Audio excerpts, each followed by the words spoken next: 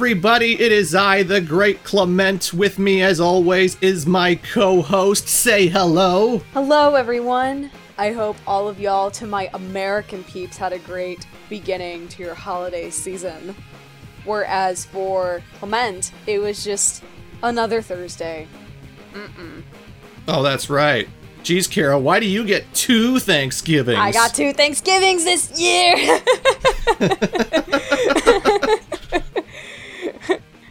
But yes, I hope all of you are doing very well, getting some rest, staying warm depending on where you live in the world, and welcome to another C-Squared episode. Absolutely, and we got a whole bunch of topics to talk about, some of which are going to have spoilers in them, because I thought I wanted to do something a little different this time around. At some point, we're going to be talking about Scott Pilgrim, and I don't know how you talk about that series without revealing its big twist, you know? It's pretty much impossible to talk about the new Scott Pilgrim Netflix show without talking about spoilers, I found, so there will be, a spoiler marker as to, when we'll discuss that. Absolutely, and since we're coming back to the topic of Spider-Man 2, which we did talk about in the last episode, I figured this would be a more fun approach to actually talk about the plot details, to talk about the things that happen in the game, which will also be spoiler-filled, because I want to experiment with C-Squared.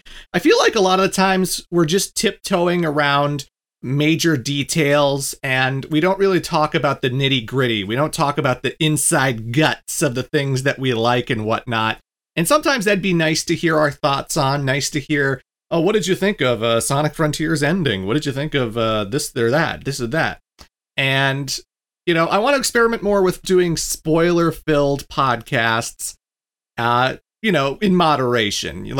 I'm not going to spoil too much about Super Mario RPG or Five Nights at Freddy's when we talk about those. But, for this going forward, I just want to start introducing some more spoiler-filled conversations, and we'll warn you when they happen so that you can click away and go listen to something else. But, Spider-Man 2 and Scott Pilgrim Takes Off will be spoiler-filled.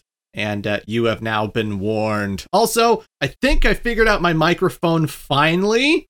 And if I haven't, I'm going to beat myself to death. That's not very YouTube friendly now, is there? Well, shit. I'm going to be like Angry Video Game Nerd. I'm going to be releasing Clement's Let's Plays censored. Oh gosh, no. Don't remind me of that. How? No. How do you force the Angry Video Game Nerd to release his old videos with lots of beep? There are sentences where he swears every 3 words, and it's just like beep, beep, beep. It's oh sacrilege. My god, it's horrible.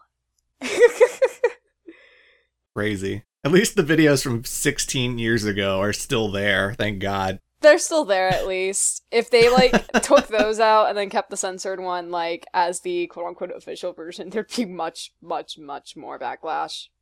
Yeah. I mean, I actually download other YouTubers' videos and I store them in my own hard drive because I don't want them to disappear from the internet because I love them so much. Yeah. I got a mountain of, spoony content. I got AVGN stuff. I got a lot of stuff from Rev3 Games. They had a lot of great discussions, a lot of great roundtable stuff that I don't, because I feel like one day Rev3 Games might just disappear. That company and that whole thing went defunct around 2011. No, not 2011, but 2013, 2014 or so. And I don't want to lose any of that. I want to preserve that and I want to hold on to that. So yeah, I actually collect content from YouTube and I actually hoard it on my servers just in case, Does anyone do that with me? Did you download my Final Fantasy videos and keep them on a hard drive somewhere? One of my friends does that, but with wrestling and specifically with ECW, because the network version of ECW has all the original music replaced, and it's really bad. Oh yeah. And the original vision of how ECW was enjoyed back in the 90s is intact through other sources online. So if I'm going out of my way to watch ECW, I want it in the original version as it was originally intended and not whatever the network decided to release on their own end. So bad. Speaking of wrestling, well, Kara, I think we got some egg on our face. I think we're wearing some clown outfits. You know what's so funny? I not only have a clown outfit and an egg on my face, but I'm also wearing the CM Punk shirt that I got at Collision a few months ago. Because, like, I think I mentioned it in the previous episode, or two ago, but I wanted to buy this shirt because I was like, well, I can't believe CM Punk wiggled his way back into AEW and has his own show, and he's here tonight. I feel like it should be a historical moment to buy this shirt to signify the fact that this all happened. So I did, and then he did the fight, like, 4 days later and was fired. And now, he is back in WWE, which I never thought I'd see the day. But he's back in WWE. Yeah. When did he leave? Was it like 2013, 2014? He left in January of 2014. And now in November of 2023, CM Punk is back in WWE. Good Lord. It was so funny because, like, the entire maybe, like, couple of weeks or so leading up to this event, they were doing a lot of, like, references to Punk on TV. And you know me, like, I'm part of, like, speculation culture, especially with, like, Nintendo Directs and E3s and stuff. I find that people overhype a lot of those events. Yeah. You know, like, because they announce a Nintendo Direct and people are like, oh, well, I'm gonna get, like, I don't know, new 3D Mario, new 3D Zelda, new F-Zero, new Pokemon game, Wario's Woods Remastered. And, like, they set up all these high expectations for themselves. And a lot of the times, a lot of people leave Directs either thinking it's okay or disappointed because they expected more. So with Punk and the idea of him coming into WWE, a part of me, yes, it was a part of me that was like, oh, he's burning a lot of bridges. I don't really think he's going to go back to WWE. But another part of that was me thinking about how people overhype things a lot in wrestling. Like, it's a big thing in wrestling. It's just as bad, if not worse, than it is in video games. And I didn't want people watching Survivor Series to, like, gang up on Triple H or other people in the back because CM Punk didn't show up. Yeah. And it's the fact that, like, they were making all those references that people were like, oh, well, he's gonna show up at Survivor Series. Like, obviously, a lot of the wrestlers are making references of him on TV. And my idea was, well, yes, because they want you to tune into the show so that they could generate the, you know, buy rate and the view count, even if he doesn't show up, because that's a tactic people do. Like, it's a thing that's happened before. So I was going in with, like, no expectation at all, and I was even joking about it with my friends. And then he actually popped out, and I'm like, well, damn. He actually showed up. Hell has frozen over. Yeah. There's a lot of animosity there, like... Oh, yeah. Again, you guys got to understand that, like, he made a podcast that basically destroyed his friendship with Colt Cabana that detailed every issue, every transgression that, like, pissed him off about WWE. It's one of the most famous wrestling podcasts of all time. Yep. And in AEW, he was just, like, constantly taking digs, taking shots at what WWE is. Yeah, I think there's that famous promo where he's with MJF, and he's just like, because MJF always jokes with the idea that, like, in 2024, my contract is up, and I might go over to the other side to go see jolly old Saint Nick. And CM Punk's just like, I promise you, the grass isn't greener on the other side. You know? Have fun main eventing night 2 of a buy one, get one free event. Also was said after that.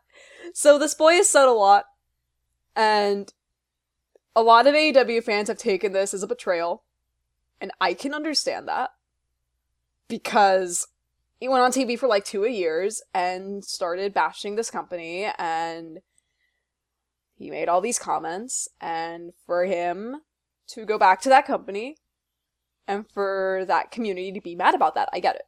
I really do. Mm-hmm. Where else was he supposed to go, though? Aside from WWE? I feel like, yeah, it sucks when you think about it in that viewpoint, but I don't see anywhere else he was going to go. Impact, which is another smaller wrestling company, I don't think they have Punk money. I'm sure they have money. I don't think they have CM Punk money. So I never thought he was going to go there. It's not Impact anymore. They've rebranded. They are once again TNA. Well, excuse my language. TNA. I'm sure TNA has money, but I don't think they have CM Punk money. So I didn't think he was going to go there. And then I didn't think he was going to go to New Japan either, just because their backstage culture is absolutely different and there's still that connection to AEW that would have made things awkward. So if Punk was going back to wrestling, it would have been WWE. And for me, because I thought that bridge had already been closed and shut off, like, he did such a PR thing that was awful in AEW, so surely we don't want him in WWE. I thought that bridge to wrestling was closed, like, forever. But apparently not. Like, the deal came together very quickly, from what I have been told. And, you know, as of this recording, the only thing that's really happened is he showed up at Survivor Series at the very, very end. And it was also one of those things where, like, they had, like, the copyright bar in the corner, so you thought, like, okay, this is definitely the end of the show. I should turn off the TV and leave the room. Which some of my friends did do. Like, I was in a Discord call with all my friends, because we watched wrestling together. And some of my friends, like, exited out of the Discord call, and it happened. And then when the Punk music hit, everyone just jumped back in and were like, wait, what? Oh, God. So it was so funny.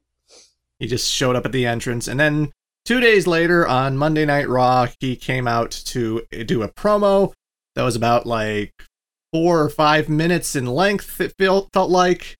Oh. He said that he's a changed man.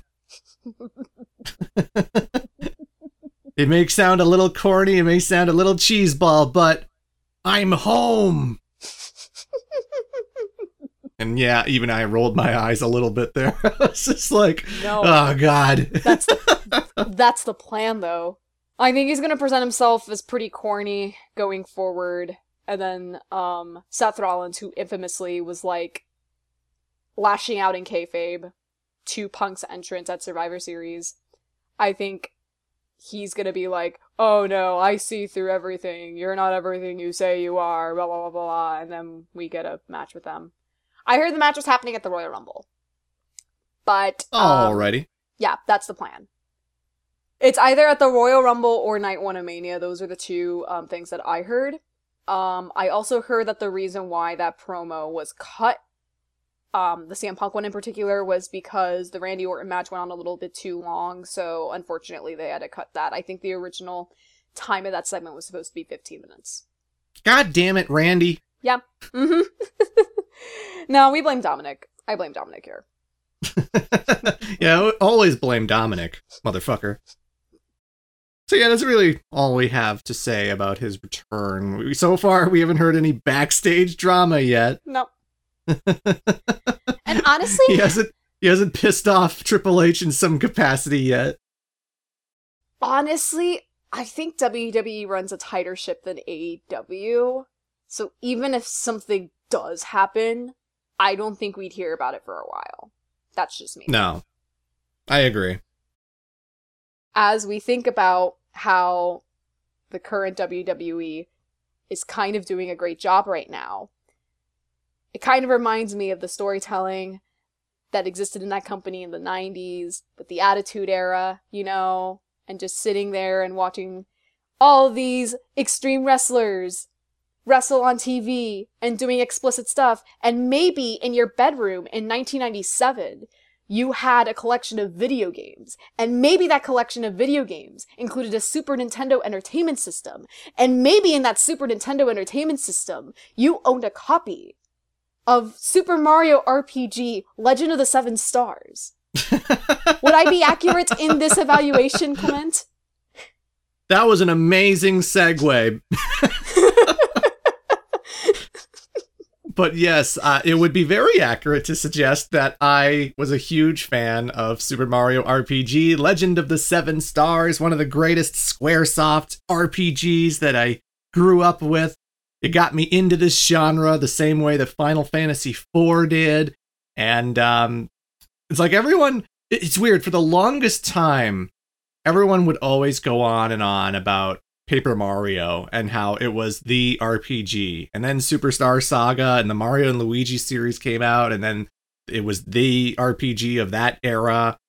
And it felt like for the longest time in the 2010s that like everyone would always talk about Paper Mario, everyone would always talk about Mario and Luigi, but nobody ever talked about Mario RPG. Even though it was a cult classic and people loved it, it just felt like it was one of those lesser known, obscure ones until Smash Brothers entered the picture, and then everyone was like, Gino needs to be in Smash! Gino needs to be in Smash! Because people love Gino. But yeah, it was surprising when I went to visit you in Philadelphia and a Nintendo Direct happened. Mm-hmm. And what was revealed? Friggin' a remake of Super Mario RPG. Holy shit, what the hell? And it's coming out in November. And I think it was a very faithful remake. I mean, there are things it changes for sure. And even though the original game is already, not that challenging, it's already pretty easy, the remake is easier, if you can believe it. And the localization, the animations, the everything is exactly as it used to be. And it warms the cockles of my heart. But you didn't play Mario RPG when it was new. You didn't play it at all for the last 26 years, did you? Nope. Mario RPG actually released in the US a little bit over a week after I was born. Oh, God. So in May of 96, it was released. And yeah, I didn't own a Super Nintendo growing up. I had friends that owned Super Nintendos, but they didn't own Mario RPG. I didn't even think about getting it virtually when it was a virtual option on the Wii, I believe. I hopped on that. That. I had, no attachment, because I never played it, so I didn't have, an attachment to it. Yeah. But as I've gotten older and spend more time on the internet and have more friends that grew up in the 90s, this is one of the video games that everyone, tells me is such a big part of their childhood. They love this game, and, it might have been a late Super Nintendo release, but clearly, if a game has been talked about this much, then there's obviously, a lot of love and a lot of charm put into it. But the problem is, I never really had a chance or a way to play it. So when the remake was announced, I'm like, oh, well, this is my chance now. So I played the game, and yeah, I can see what y'all are talking about. This game is amazing. This game is so good. I loved playing this game. Glad to hear.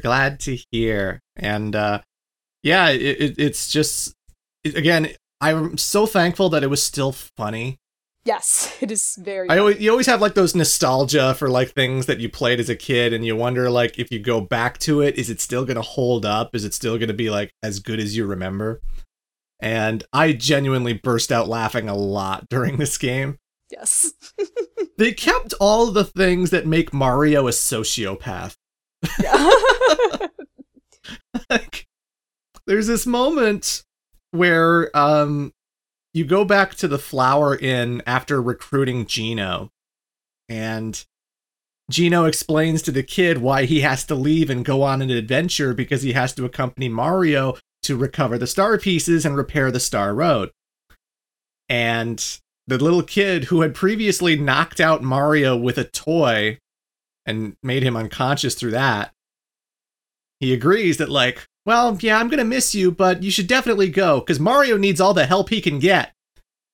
And Mario, in just pure rage at what this kid just said, goes to punch the kid in the face. And Malo has to hold Mario back. And you can see his sprite just struggling to move his arm, struggling to punch this motherfucker.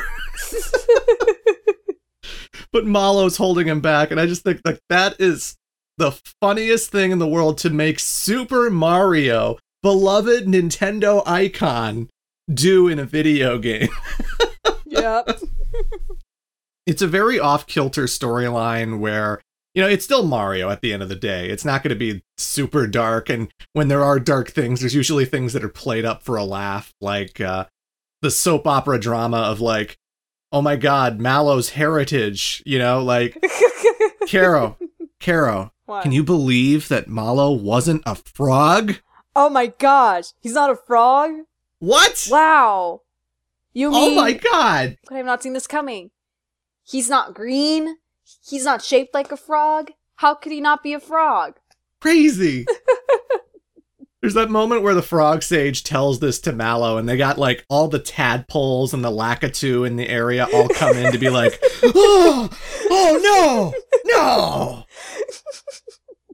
All the NPCs are just like really goofy people. Like you meet this eccentric man-child. I don't know how else to describe Booster. Yeah. I mean, I think that's pretty accurate. I think Booster's amazing. Because, like, he doesn't know what a party is. No. And he's playing with toys and stuff, and he wants to get married to Princess Peach for some reason. But it doesn't seem to be out of sexual desire or because he wants to kiss her, because he's never been kissed before. Which leads to the greatest moment in Mario RPG history if you're a shipper. Yes. There are a lot of good moments like that in the game, but the tiny details got it for me. Like, I think you enter the Mushroom Kingdom, and there's like, you go into this one house, and there's like a toad that's like jumping up and down on the bed. Which, yeah, from what I looked up, that also happens in the original too. The toad is jumping up and down the bed. Yeah. And you can go to the bed, you can talk to the toad, and then the toad's like, I want to be just like you someday. And then you have two options. You can either say, yeah, or you could say something like, no, are you kidding me? Or something like that. So if you encourage the toad will keep jumping up and down. If you put down the toad and tell him his dreams are stupid, he'll just stop. Like, he stops jumping on the bed. And it's so dark, but it's so funny. Gee, thanks a lot. Yeah, the idea of Mario being like, no, I don't want you pursuing your dreams. Stop. You'll never be like me. I don't know if you know this, probably not, because this is something you have to really go out of your way to experiment with. But my favorite thing about the special suite in Marrymore is that every time you stay there, you have to pay like a gigantic coin purse, because, you know, it's a suite. It's meant for honeymooners. It's meant for like the rich and famous. And the thing is, when you rest in it, you can activate the lamp again and rest a second time, and activate it again and rest a third time, and activate it again and rest a fourth time. And every time you do, it's added to your bill. So, you know how expensive it is to get in there. And if you don't have the money to pay for that, they make Mario work as a bellhop, and you have to actually work in the hotel and lead other... This is real. This was like this in the Super Nintendo, and it still works in the remake, too. I have a ton of coins to spend. I'm trying that. If you spend too many nights at the hotel and you can't pay for it, they make you work as a bellhop, and you have to like literally guide the couples into the suite and show them how the hotel and the shower works and stuff. And it was just one of those cute, quirky details that like, it's so goofy. But when I found out that happened as a kid, I was just like losing my mind.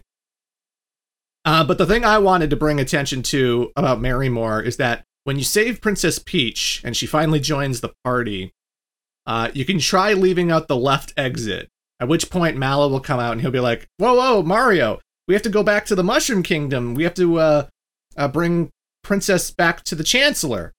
And then then there's an option, yes or no. And you can go, no. And so Gino comes out and he's like, Mario, it's very important that we bring the princess back to the Chancellor. He's worried sick. Yes or no? No. So Princess Peach comes out. She's like, Mario, I don't want everyone to be worried. We have to go back to the Mushroom Kingdom. Yes or no? No.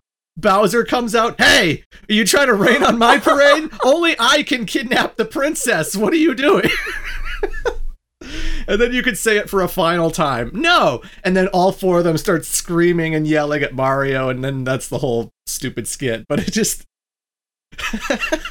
Oh my god. I just love little details like that where you can make Mario seem like such a petulant jerk and such a... He's such a dick in this game. I love it. I know. This might be my favorite Mario in any game. You can really make him an asshole.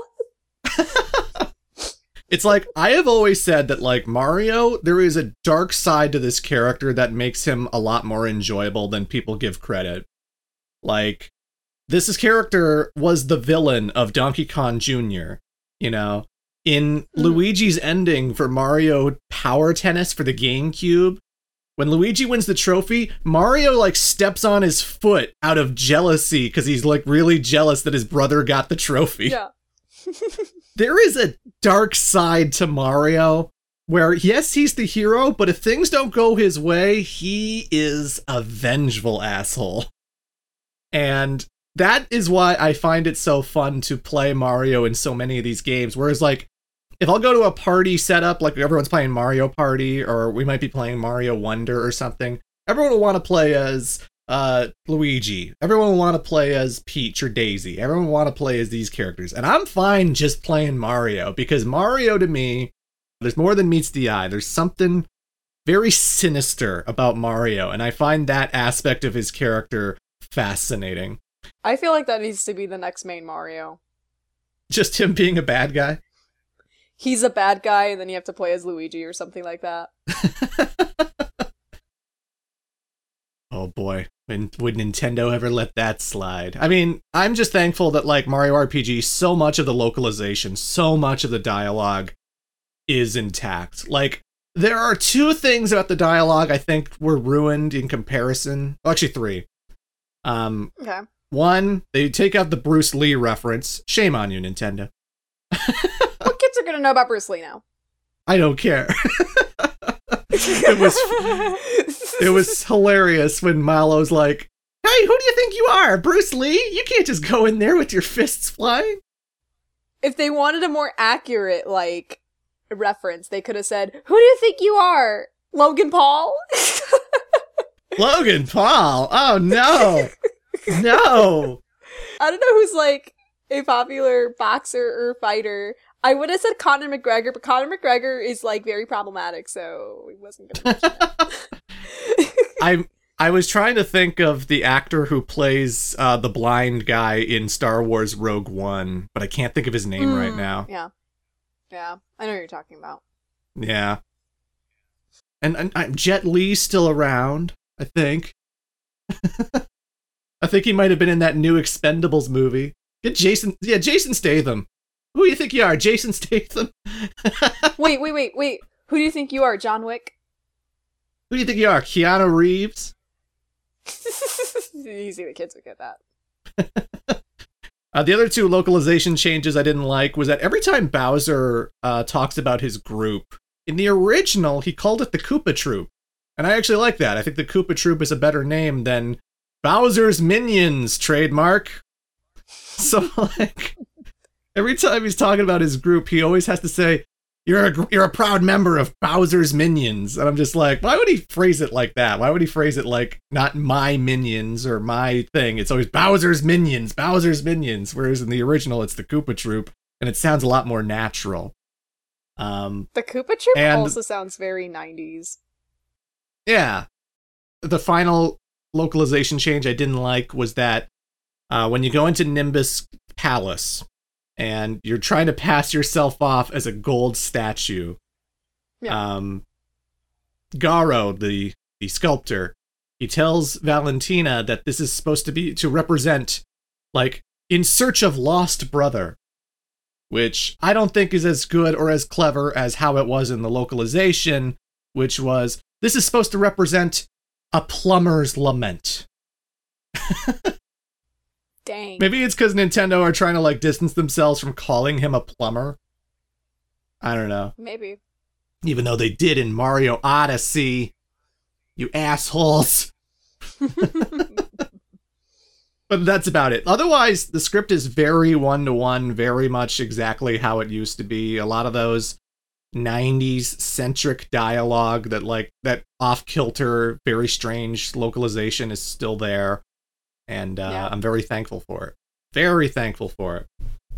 Absolutely. And like, even if some of like the references are kind of like dated, it's not many like dated references, and like the writing still holds up. Like, even though this script was clearly written like 25 years ago, I still laughed at a lot of different things. I still got like the jokes that they were going for, and it was still really enjoyable. Like, the gameplay is definitely on the easier side in terms of RPGs that I've played, but the writing and the tone and the story clearly make up for that. So it's a big strength on that game's part, and I really loved it. Yeah, absolutely. I do agree that maybe for veterans, there probably could have been a hard mode that probably should have been added to this game. Because, like, the game does have post-game fights that weren't in the original. Yeah. Like, when you beat Smithy and you clear the game, when you reload your save, Toad comes up to you telling you that, like, oh, we got some new developments happening. You should go meet up with all these people. And so you can refight Punchinello, refight Booster, refight even the super boss, Culex. There is a refight with him that is the hardest fight in the game. Ooh. And so, like, they have these new, very hard version fights that, like, are definitely way more advanced than anything in the main game. But at the same time, I know there's a lot of people who are like, geez, I blew through this game. And then there's a lot of reasons for that, because they've added this thing where, like, when you time your timed attacks perfectly, it does splash damage. Like, you'll hit not just the person you aimed for, but it will ricochet and bounce off onto everyone else. Which, that is not how it is in the original Super Mario RPG. You only affect the person you aim for in the original, and now you're doing big group attacks, which only gets stronger the higher your combo is. So, like, if you're doing your timed attacks and timed defenses perfectly, you're actually accelerating your damage and enhancing how much, output you get out there.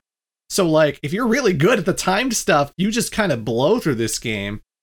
Not to mention that you're also building up this gauge that gives you triple attacks, which are not in the original. You'll have all these crazy team up moves that just like deal out a ridiculous amount of damage and can really help you in a pinch.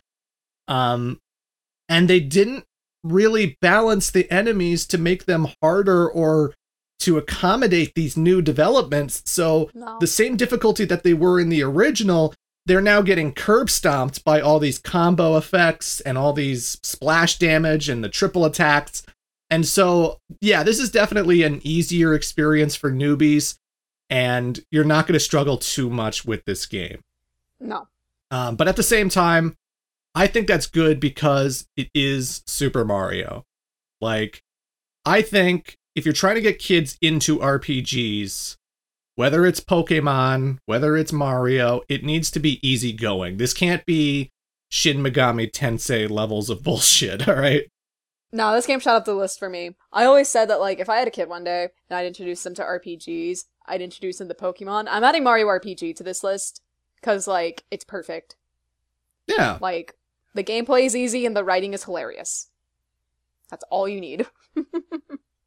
And this is also like one of the first games ever to start making RPGs kind of action-based. Like, yeah. I would say Final Fantasy IV is a great gateway to the Final Fantasy series. Like, that's a good starting point for Final Fantasy. That was my first RPG. Yeah. But at the same time, it is very methodical, and it is very much like you select attack on someone and you just watch it play out.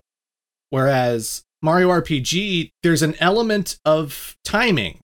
So it's not just that you're attacking the Goomba, you have to push A at the right moment for Mario to do a second uppercut and enhance his damage. Or when the Spiny shoots its little spike at you, you have to push the A button in time to reduce that damage to bring it down to straight up 0.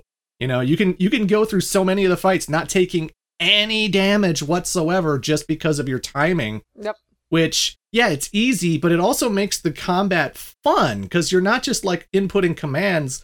You're playing to every move. You're reacting to every move. Like when when Joffle is bringing out his big fork and he goes to stab you, you know that you're kind of anticipating the stab and you're anticipating to push A when the fork reaches your character. And I think that's really engaging and really fun.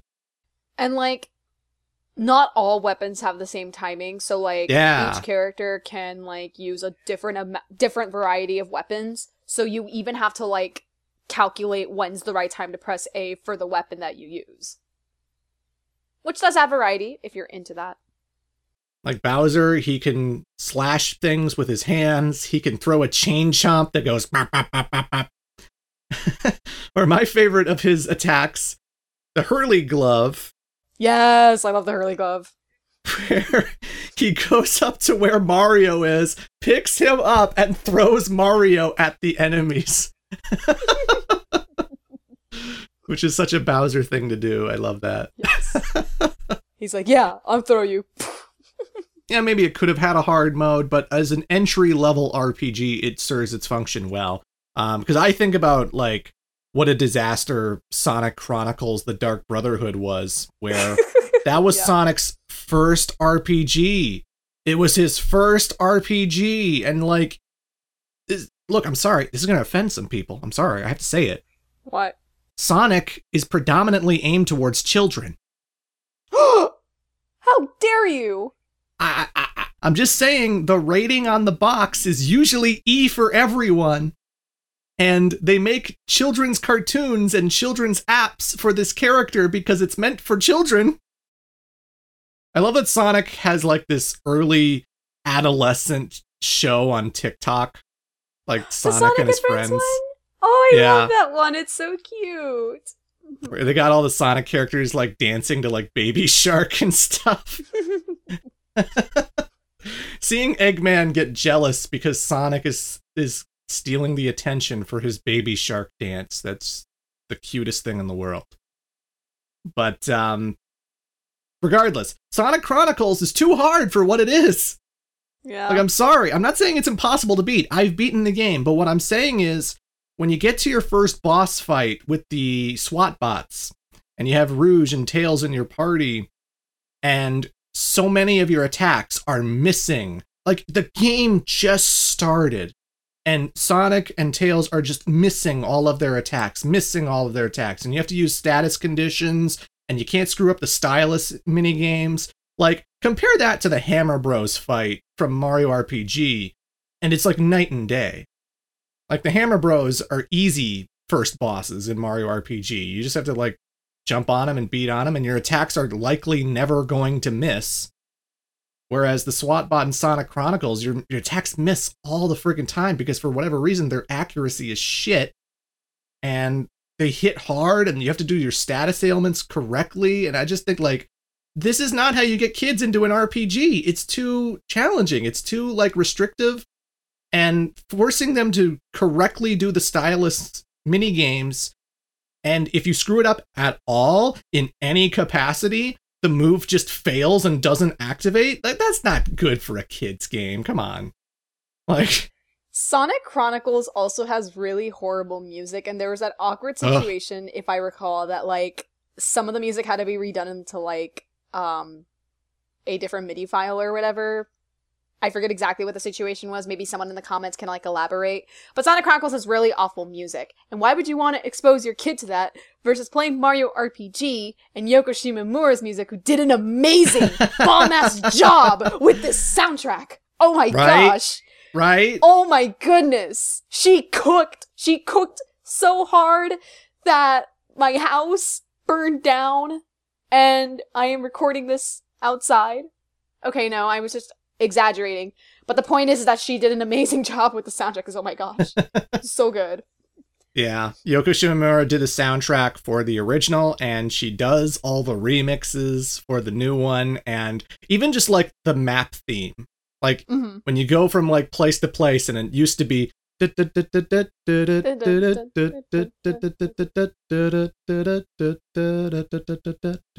like that's all it was. It was a very quick loop, and it's very like soft spoken and whatever. But like in the remake, it's that with like a big orchestra, and when it gets to the second loop of the song, it doesn't just like just do it again. And all of a sudden you hear like music echoing in the background like it's a Kingdom Hearts game, you know? Like all of a sudden they add layers to the soundtrack that just make it so heavenly and magical. It's like the world map theme sounds amazing, even though it wasn't that amazing in the original, you know? I'm telling you, and I tweeted this, Yoko Shimomura with the original game was one thing, but 20 years of Kingdom Hearts experience, bring that over to the remake, game changer. Absolutely, absolutely. Because it's not just, oh, they updated the music. It's like she adds all these different variations to every single song. Like the battle theme is probably a minute long in the original. It just loops over and over again. Mm-hmm. But in the remake, the second loop will be different instruments. The third loop will be different instruments. Like it's 3 or 4 loops of varying degrees where all of a sudden now the song sounds bouncy and joyful. Now the song sounds intense, and it never really repeats itself too much, because even if you're in a very long battle, the song is still surprising you with new elements to it, which is amazing. I was most impressed with Booster Hill. Yes. Because there's this moment where a Booster kidnaps Princess Peach and you have to chase him while trying to run into her so you can get flowers, and the Snippets are chasing you. And I always loved that song. It was always amazing in the Super Nintendo. Always. But in the remake, holy fuck. Really good stuff. Just the big band, like all the trumpets. And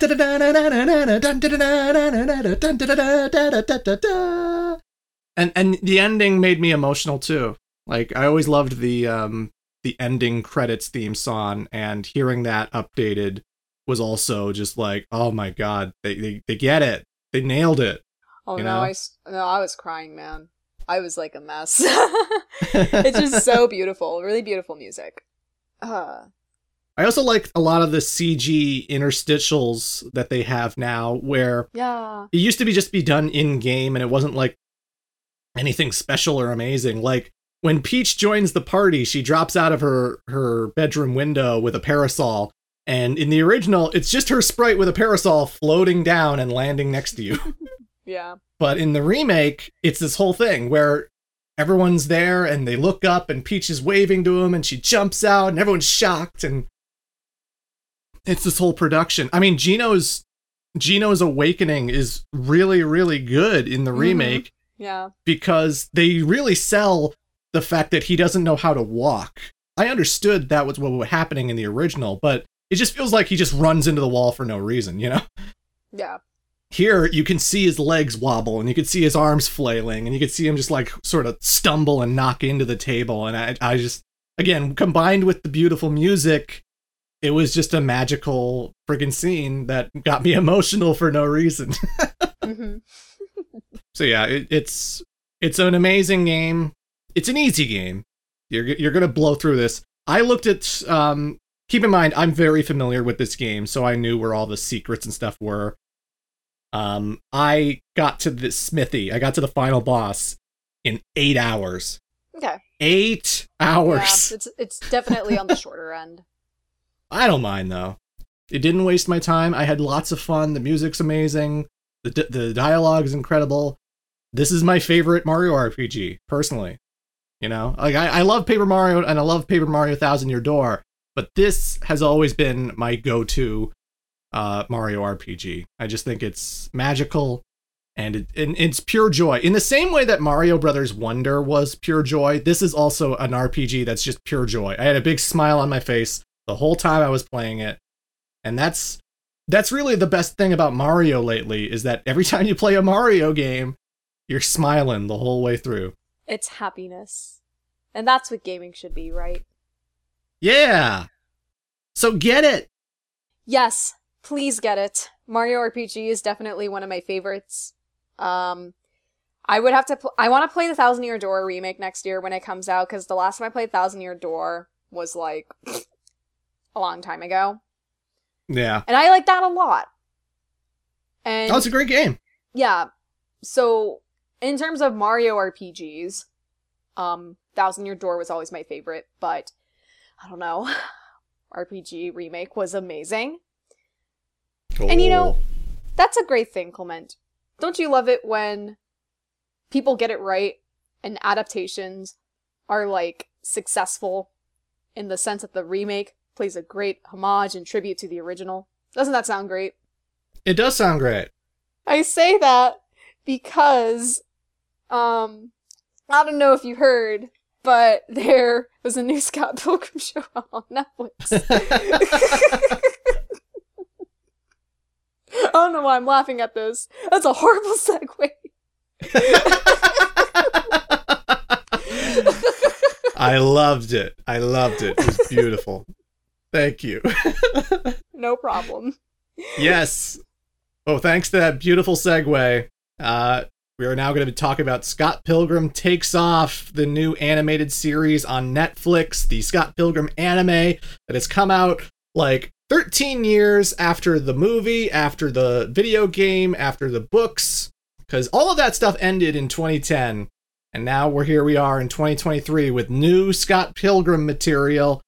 And like I said before in the intro, this is going to be spoilery. I was gonna go to a different topic after Mario RPG, but I'll just say we have timestamps in the video, and you can skip through. Okay, obviously, if you're listening to this on Spotify or whatever, I will insert my audio telling you what number you should skip to. Okay, so you should skip to the 1 hour 15 minute mark, and then we'll be done talking about this. But you can't really talk about Scott Pilgrim Takes Off without talking about its main twist. No, you can't. You cannot. Because, like, the trailers and all of the promotional material for this anime really just depict it as it's Scott Pilgrim versus the world, but now as an 8-episode anime series. You know, it's just a nice little mini series using the style of the comic, using the art style of the comic, with the actors of the movie and the music from the game. It's got Anna Managuchi doing the soundtrack for the anime, which is like that whole setup, it's an amalgamation of everything Scott Pilgrim is, from the novel to the movie to the game. Yep. Combined into one package. So of course I was excited when I heard this was going to be a thing. And you watch the first episode, and yeah, it's very much treading the same waters, you know? It's Scott meeting Ramona, and Scott working up the nerve to be with her, even though he's dating a high schooler, which I didn't know that was frowned upon.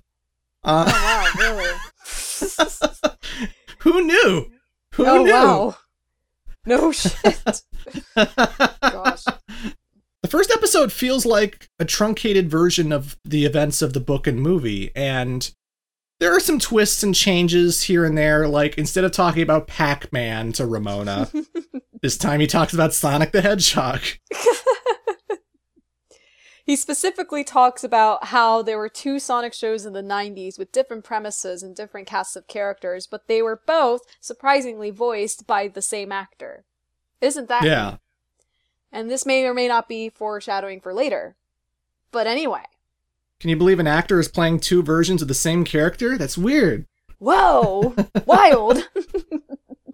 But otherwise, it pretty much follows exactly how the movie and book went. You know, he manages to get Ramona over to his house via Netflix's delivery service and the subspace highway. It's because, we got to show Netflix. Yeah. They go on a date, they visit the playground, and he sleeps over at her place, and now they're going to the Rocket to watch the Sex Bomb play, and Knives is there, and he's still dating Knives, and it's this awkward situation, and then he finds out that Ramona has a league of evil exes. She has 7 exes who all have been jilted by her, who all want revenge, and want to make sure that whoever she dates next has to defeat them in Mortal Kombat. Which is, again, very unrealistic series. Of course, a lot of this is metaphorical and allegorical, and, you're not meant to take everything at face value. It's a very wacky series where people die and they explode into coins, because it's like a video game. I expect nothing less from Canada. Yeah, and it's set in Toronto. It's a Canadian character in a Canadian world, and I might have identified with it a little hard in 2010 when I saw the movie. Scott Pilgrim versus the World is like my favorite movie ever. Like, I don't say that as hyperbole. I don't say that as exaggeration. Like, I have two favorite movies. One is this American Psycho with Christian Bale. I love that movie. I don't identify with him. I just want to make that clear. I just want to make it clear. I don't identify with Patrick Bateman. I don't think I am him or want to be him. Thank you for the disclaimer. Thank you for sharing. But the other is Scott Pilgrim. And I think I said this in the Scott Pilgrim Let's Play, because I did do a Let's Play of the game. And I just love that movie. And I watched it earlier this month, having seen the anime, and it still holds up. It's still my favorite movie. I still think of how good it is as a live-action anime. They make live-action animes all the time, especially on Netflix, like your Cowboy Bebops and One Pieces. And I heard One Piece was good. But the action scenes look like they were pulled straight out of an anime, just the way Scott would uppercut people and do combo moves, and it's such a good kung fu movie. It's such a good comedy. It's one of the funniest movies I've ever seen in my life. There's that moment where Knives is going to visit Scott. Wallace opens the door. Scott is clearly in the background. He runs to the side. Wallace goes, "Oh, you know what?" Scott dives through the fucking window. Boom! Loudest noise you could possibly think of. There's no way you could mistake it. And then he just goes, he just left. It gets me every time. Oh, it really so does. funny. The cinematography is awesome in that movie, and the way that like they framed particular like shots is awesome. Like one of my favorites is when Knives is trying to like dress more like Ramona, and you get the shot of her at the store with like all the different hair colors and paints, like all in a particular like rainbow. Like the intention of framing those shots was there, and Edgar Wright did a great job just like piecing that whole movie together. And my experience with Scott Pilgrim started with the movie. So I saw the movie first. I saw the movie I think a year after it came out. And then from there, I was like, oh my god, this movie's like absolutely amazing. I gotta get more into the series. So then we got the comics. And then I didn't actually get to play the game until a couple of years ago, because by the time I tried to play the game, it was delisted. Which was a horrible thing for a long while, but it was re-released a couple of years ago, so I finally got to play it on Switch, and it was awesome. And and that game's not my favorite game of all time, but it is one of the greatest fucking games of that generation. I just think Anamanaguchi's soundtrack really elevated that thing, and Paul Robertson's sprites, and it was a decent beat 'em up. Like, Jesus, lightning in a bottle. Like, I don't think even Ubisoft were expecting that game to be as good as it was. But regardless, the point of all this spiel is that I love the movie so much that I've seen it a million times. And so with the first episode, I wasn't really feeling it that much. Yeah. Because it was recapping the events of both the movie and the novel. But it just didn't have the same energy as the movie. And it just felt like it was retelling the same jokes. And obviously all the actors who are portraying the characters are from the movie. Like, it's Michael Cera, it's Mary Elizabeth Winstead, it's Alison Pill, it's friggin' Kieran Culkin, it's everybody who was in the movie. Fucking Chris Evans, Brie Larson, yeah, this is before Captain Marvel, she was Envy Adams. Jason Schwartzman, everybody's back.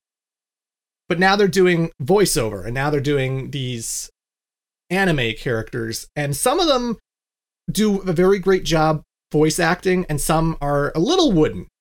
I'll be honest, I actually found young Neil kind of awkward in his delivery.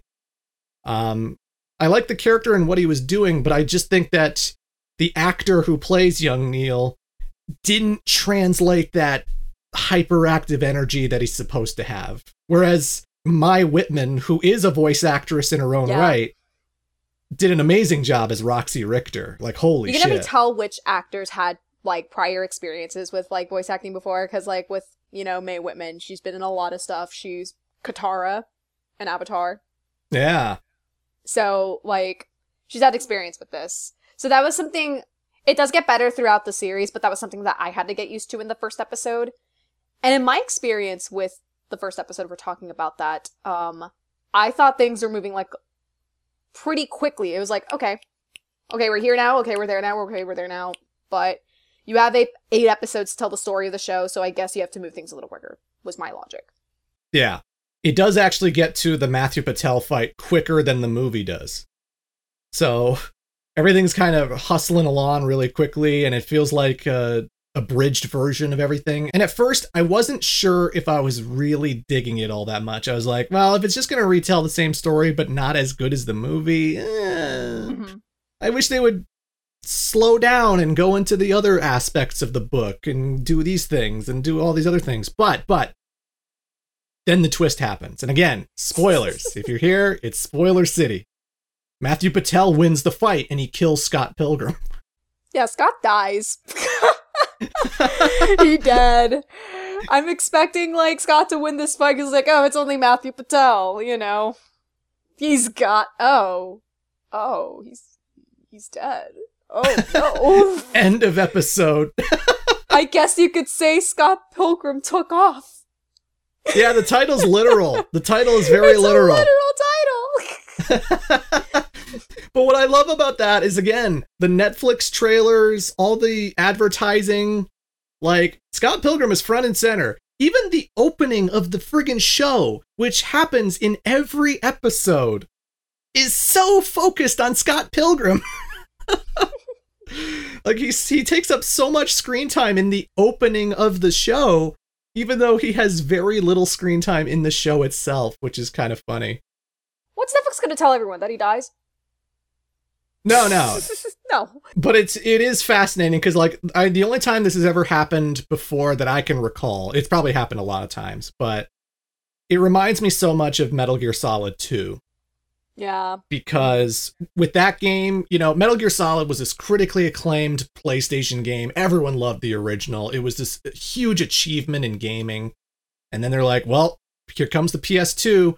Here comes Metal Gear Solid 2. And Kojima, being the mad fucking wizard that he is, he just shows footage of the tanker mission. He shows Snake and Snake and Snake, and all the trailers are Snake.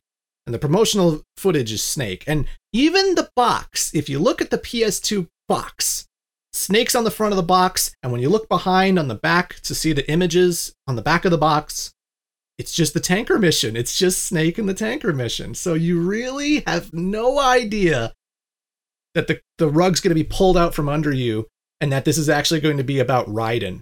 Yeah. And that Snake is not playable past the first 2 hours. And I remember the backlash to that. I remember people were so pissed because they were just like, "What? I don't want to play as this blonde, idiot. I want to play as Snake. What the fuck?"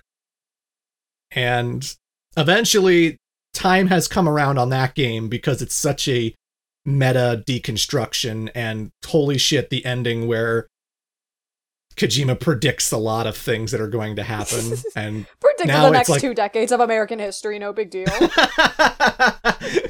It's a very prophetic, very meta-textual, very subversive experience now. People love MGS2 now, but that wasn't the case in 2001. I remember what people were saying on the forums. I remember the backlash to that. And I understand that a lot of people are upset about this twist too. But personally, I loved it because I thought that the episode 1 was not as good of a rehash of things that have come before. I was happy when it took a new direction. And I would say that, like, the Scott Pilgrim movie is so freaking good. Yeah. Like, it's one of the best movies I've ever seen in my life. You can't top that.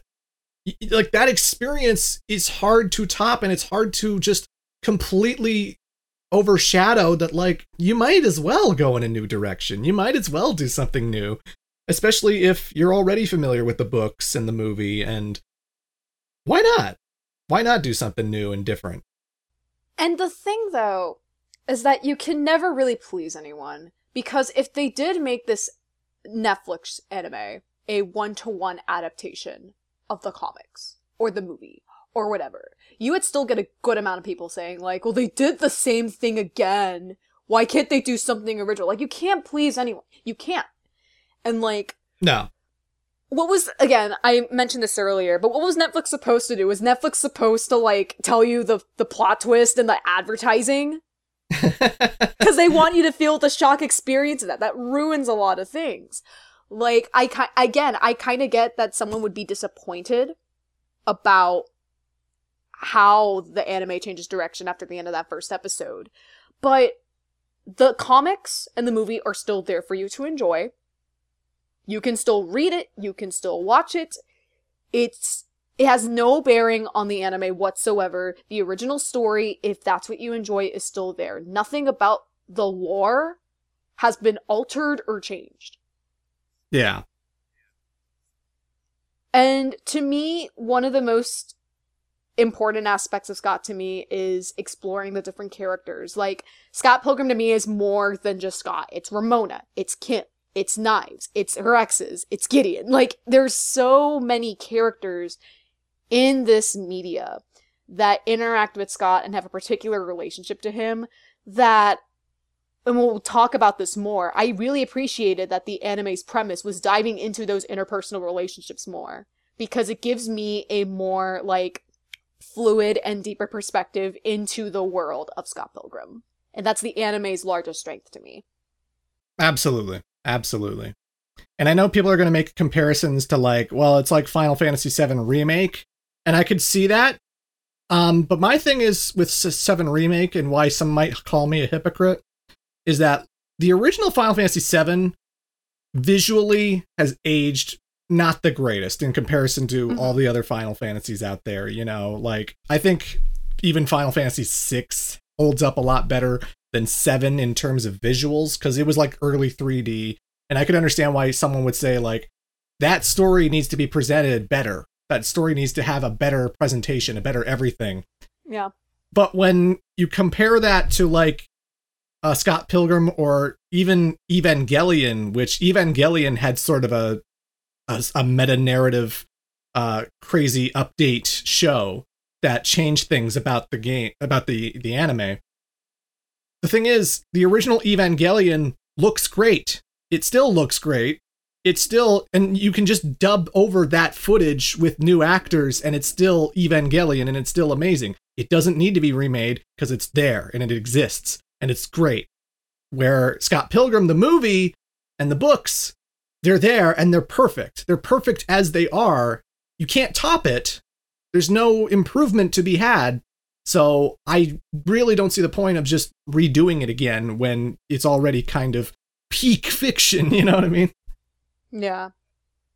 So that's my distinction between why FF7's remake, it could be disappointing to people compared to how I did not care at all in regards to Scott Pilgrim or Evangelion or anything like that, because Scott Pilgrim's already peak. The only way you could go was down. So yeah. This is a better way to handle it, as far as I'm concerned. Yes. And right off the bat, the show started getting a lot better anyway, because, like, it starts off with Scott's funeral. Yeah, episode 2, you get into Scott's funeral right away, and then everyone's there, and then Ramona walks in, and it's so awkward. And then Envy Adams shows up. Yeah. And she does this amazing cover of, I think, I'll Remember You. I think that's the song title, but it's a great cover. It's awesome. It's so good. And again, it just gave me the heebie-jeebies, because I was thinking about, like, Black Sheep from the original film, and just, like, hearing more of Clash at Demon Head singing songs, more of Envy Adams singing songs, was just like, yeah, here we go. Yeah. They have a fun twist where, because Matthew Patel took out Scott Pilgrim, he gets this confidence and this arrogance to be like, dude, Ramona didn't end up with me. And I beat Scott Pilgrim. I'm better than you, Gideon. And so he challenges Gideon, and he does win. He becomes the leader of the League of Evil Exes, leading to Gideon's downfall and for him to hook up with Julie, which gives us an entirely new backstory to the character that we've never heard in the books or movie. Gideon Graves is not his original name. He's actually Gordon Goose. Gordon Goose from North Bay, Ontario. And I think the idea of him having previously dated Julie and then them reconciling and rekindling their relationship, like, what a perfect pairing, you know? Oh yeah, they're great. You feel like Brian Lee O'Malley was like conceiving of like which characters would pair well together in Scott Pilgrim, and he's like, you know what, Julie and Gideon would actually really love each other. Yeah. They both hate Scott equally. They both hate Scott at so much that they would just be destined to be. And it's like stuff like that where it's, you can't just say that, like, they worthlessly, like, put this adaptation together, or, like, the author had no vision or no intent of, like, I don't know, caring about these characters. That's one piece of discourse that I saw, like, online, and I'm like, I don't know how I feel about that.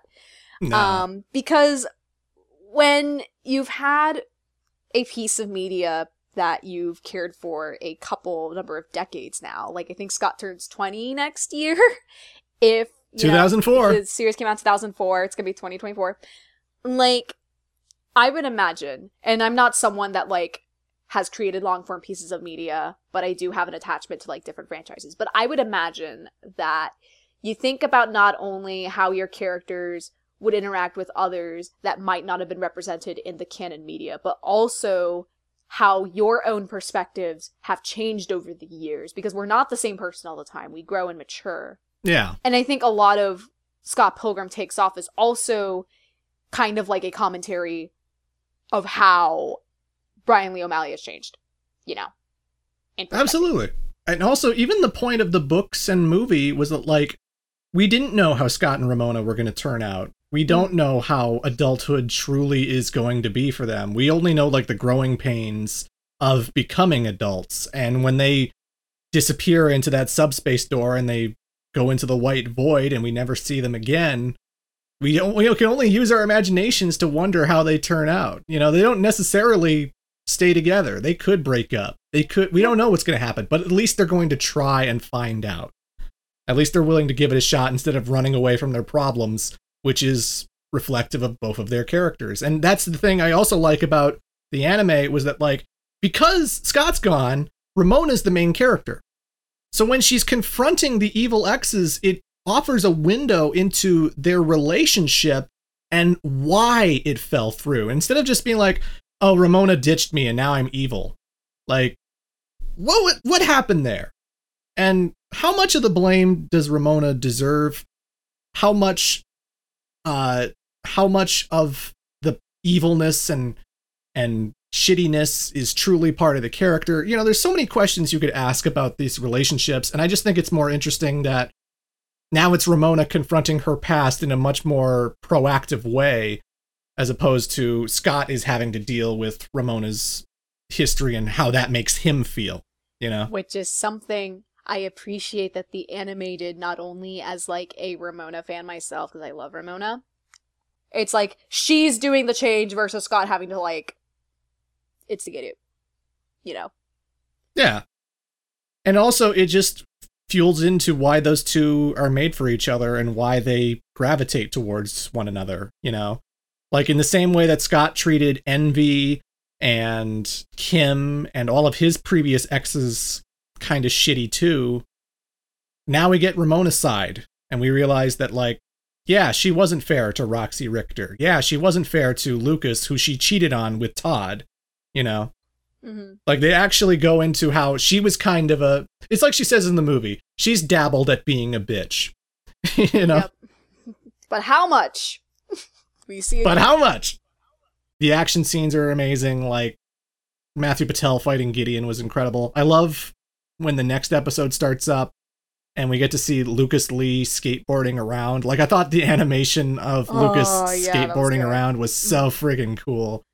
And it was so much more interesting than anything that was going on in episode 1. It's just a really cool looking show, and also a very funny show. I died laughing. I bust a gut laughing at Wallace Wells hijacking the movie version of the Scott Pilgrim story. Yes. Directed by Edgar Wrong. And he hijacks the film so that Scott is now making out with Wallace Wells. Yeah. And just that line, like, we gotta go over our lines. And then cut to the trailer rocking back and forth. We should go over our lines. Rock and rock. That made me die laughing. That was so funny. Yes. Absolutely.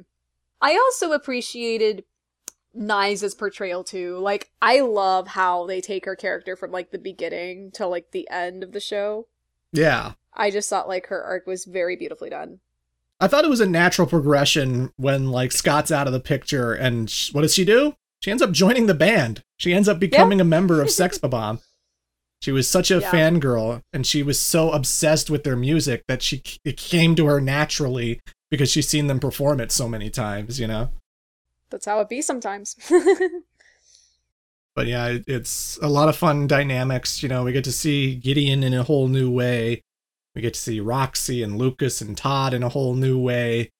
It's also as sort of a soft reboot. It's sort of a soft sequel because we then find out that the reason Scott disappeared, he wasn't killed. He was abducted.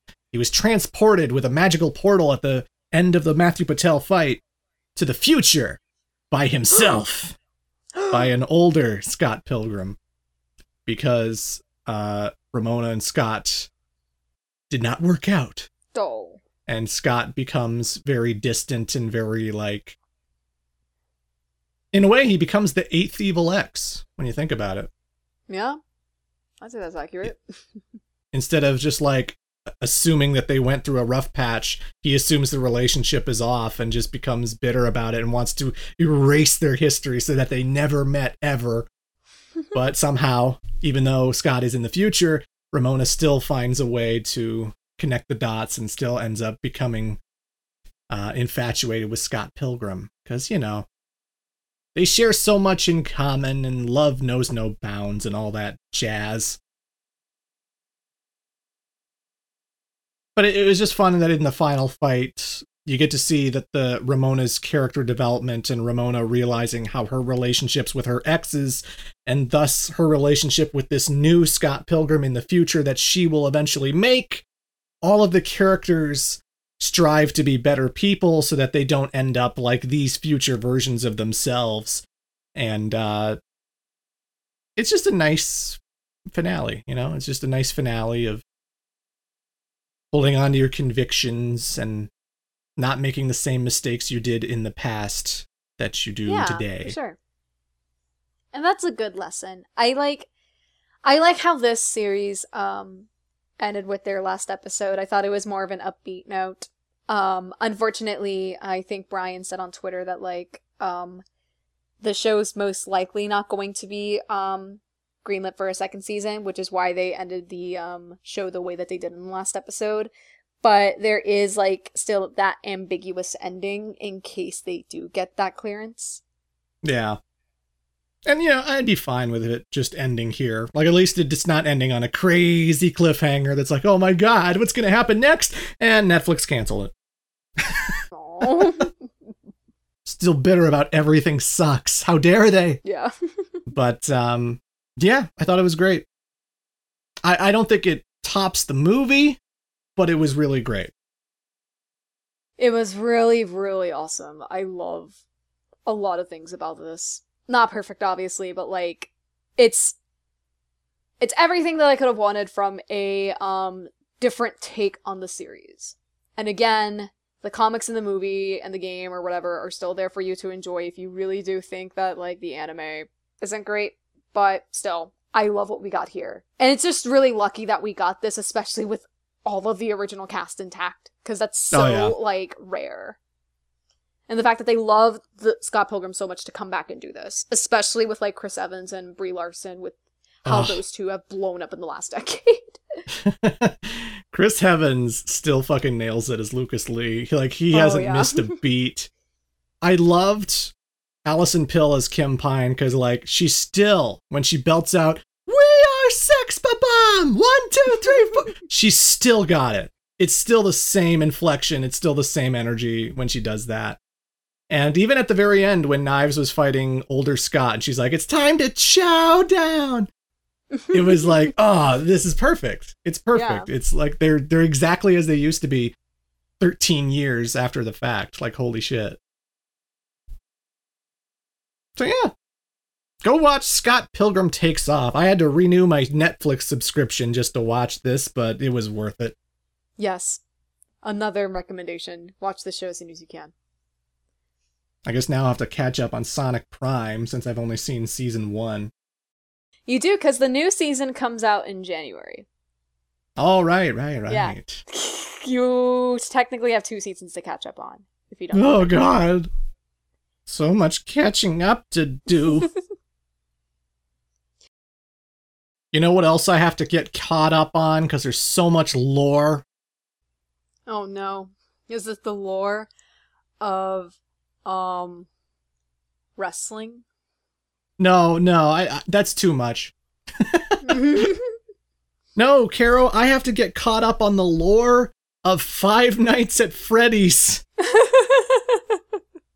Because I've only played the original game. I've only played that first game, that viral sensation that PewDiePie and Markiplier and everybody played back in the day that spawned this gigantic franchise, which eventually came into existence, a movie that came to theaters. And I live in a small town. And our movie theater has been basically defunct for a long, long time. But just recently, they started getting licenses to show movies again. Perfect timing in 2023 when movie cinemas are dying. But I'm happy because one of the first movies they showed was Five Nights at Freddy's. And even though I've only played the first game and I don't give a goddamn about the lore, I wanted to see this movie. Yeah, I'm about in the same place as you are regarding lore. I only have experience with the first game. And then I lived with someone for a while that was a big Five Nights fan, so I kind of got like bits and pieces of like the lore and the characters from him. And then I've really only ever seen the movie. So Five Nights came out when I was going into college. It was the summer after I graduated high school. And I was going into college at the time. So like I was at the weird cusp because like I could have been into Five Nights if I had dived in a little bit more, but I was also at the age where I could have been disengaged with it at the same time. Yeah. I got the viral sensation. I got why people loved it. I understood why everyone was gushing about it, but I played the first game and I was just sort of like, I'm good. I think I get it, but it's just really not a series for me, you know? No. I think all you need to do is play the first one to understand that, like, it's just about checking monitors and checking for inconsistencies and trying to make sure that your doors are locked when the animatronics start moving around, you know? And that's Five Nights at Freddy's. But how do you take that crazy concept and apply that to a movie? Well, the premise is still stupid. I think the premise is really, really dumb. Yeah. But I think, honestly, all things considered, again, I'm not huge on the lore, but if you're going to adapt that franchise and put this into a movie, I think this is like probably the best case scenario that fans could hope for, honestly. Like, it could have been much worse. It could have been like absolutely nothing like Five Nights, like a lot of video game adaptations tended to be like in the 90s and 2000s, but I think we live in an age now where, and we've definitely have talked about it on this podcast before, but there have been a lot more faithful adaptations to video games, and if they're not faithful, at least they try to like capture some sense of like the media they're adapting from, and I think Five Nights continues in that trend. Like, if you're a Five Nights fan and you're super into this, like, media franchise, the common consensus that I saw was that a lot of people really love this movie because of the Easter eggs and all the hints and stuff. So that's what you want to accomplish. So on those merits alone, the movie is great for that. Yeah. Like, I actually saw a lot of behind the scenes, like, footage of this movie on, like, online on YouTube and stuff. And I was actually impressed because, like, the animatronics, like Freddy Fazbear himself and all them, are very, very accurate to the games. Yeah. Like, they look very identical to how they're supposed to look in the games. And they're not a CG recreation. They're not some CG thing on a blue screen that the actors are reacting to. No, they built that shit. Yep. And the actors are in the room with it. Like, they're actually experiencing Chica and Foxy and all these crazy animatronics in real time. And it looks the part, you know? It does look the part. The actual pizza place that this Freddy Fazbear is supposed to be, it does feel like a real dilapidated pizza place. It feels like a place kids would have actually gone to. And I was actually surprised how seriously this movie took itself. You know? Yeah. I mean, the premise of the lore, as far as I know, is that children died and their spirits became the bodies in the pizza place. Like, children are occupying the bodies of Freddy Fazbear and all them. So, yeah, when you're dealing with child death and child abductions and children getting murdered by a fucking nut job, I guess you have to handle that somewhat seriously. Yeah. And, yeah, they had this actually pretty good, strong primary characters. You know, you got this one guy, our security guard, Josh Hutcherson. And he's got a little sister that he's trying to take care of, but he's also kind of a deadbeat who can't hold a job. He loses his first job in the very beginning of the movie because he attacks a dad who's being somewhat abusive to his son. So he thought that, like, he was abducting him because he's reliving this trauma of, like, his brother disappeared, his brother he couldn't find, and he's been gone his whole life. And he didn't want that to happen again as this security guard, but then he ends up beating the crap out of an innocent person. Mm-hmm. And so, looking for employment, he finds Matthew Lillard. Good old Matthew Lillard. Yes, Matthew Lillard. One of the most underappreciated actors of the 90s and 2000s. Good Lord. Mm-hmm. You know, again, a dumb premise, because he's just like, okay, well, you know, I got this job for you. And you just have to watch over this pizza place at night, this abandoned pizza place at night, and just watch the monitors every day. And I don't know. I think it's kind of a goofy fucking premise, even in real life. Like, sure, set up security cameras if you're trying to protect it, but the idea that this guy has to keep going into this abandoned place and there's nobody else there, you know, nobody's checking up on him, nobody's ringing him up or calling him or anything. Like, he's not giving reports to anybody. It's like, it's accurate to the games, but it doesn't make much sense in the reality of what the fuck's happening. And see, I like Josh Hutcherson. He's a good actor. He done The Hunger Games. And going back a little bit further into my childhood, he is one of the main characters in Bridge to Terabithia, if you have seen that movie. Oh yeah, he was. I remember that. So, that movie made me cry. But, you know, I like him. So, I thought he did a good job here. Yeah. And I like that, like, it was accurate to the title. It was 5 nights at Freddy's. You do see this guy going through 5 nights at this pizza place, and there are fun twists about the story. It's not just a guy looking at monitors. You know, something very interesting happens in the halfway point that I thought was intriguing.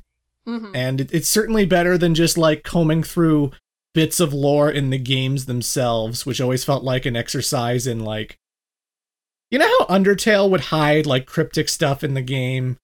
And, like, it was always a viral thing when people found out, like, oh, man, I found out about this guy in Undertale that nobody knows about, this this Gaster fellow, you know? Yeah.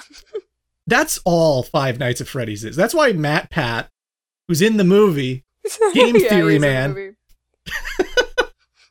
that's why he got such a big career, because he was like, I've analyzed these text files and these images, and I found out this crazy lore that nobody knows of, and blah, blah, blah.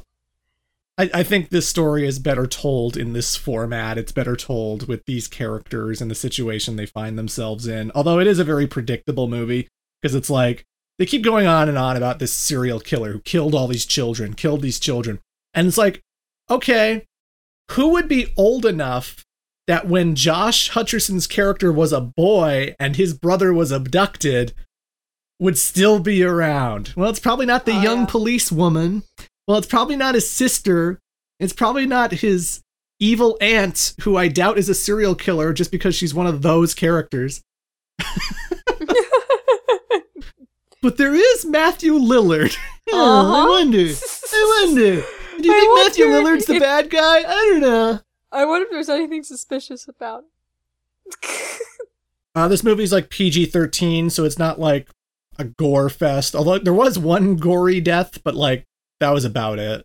Everything else is sort of like implied. Like the first kill in the movie is this one security guard, and you see that his face is going to get mangled by these buzzsaws and stuff, but we never see it. We just hear him screaming for his life and stuff. And,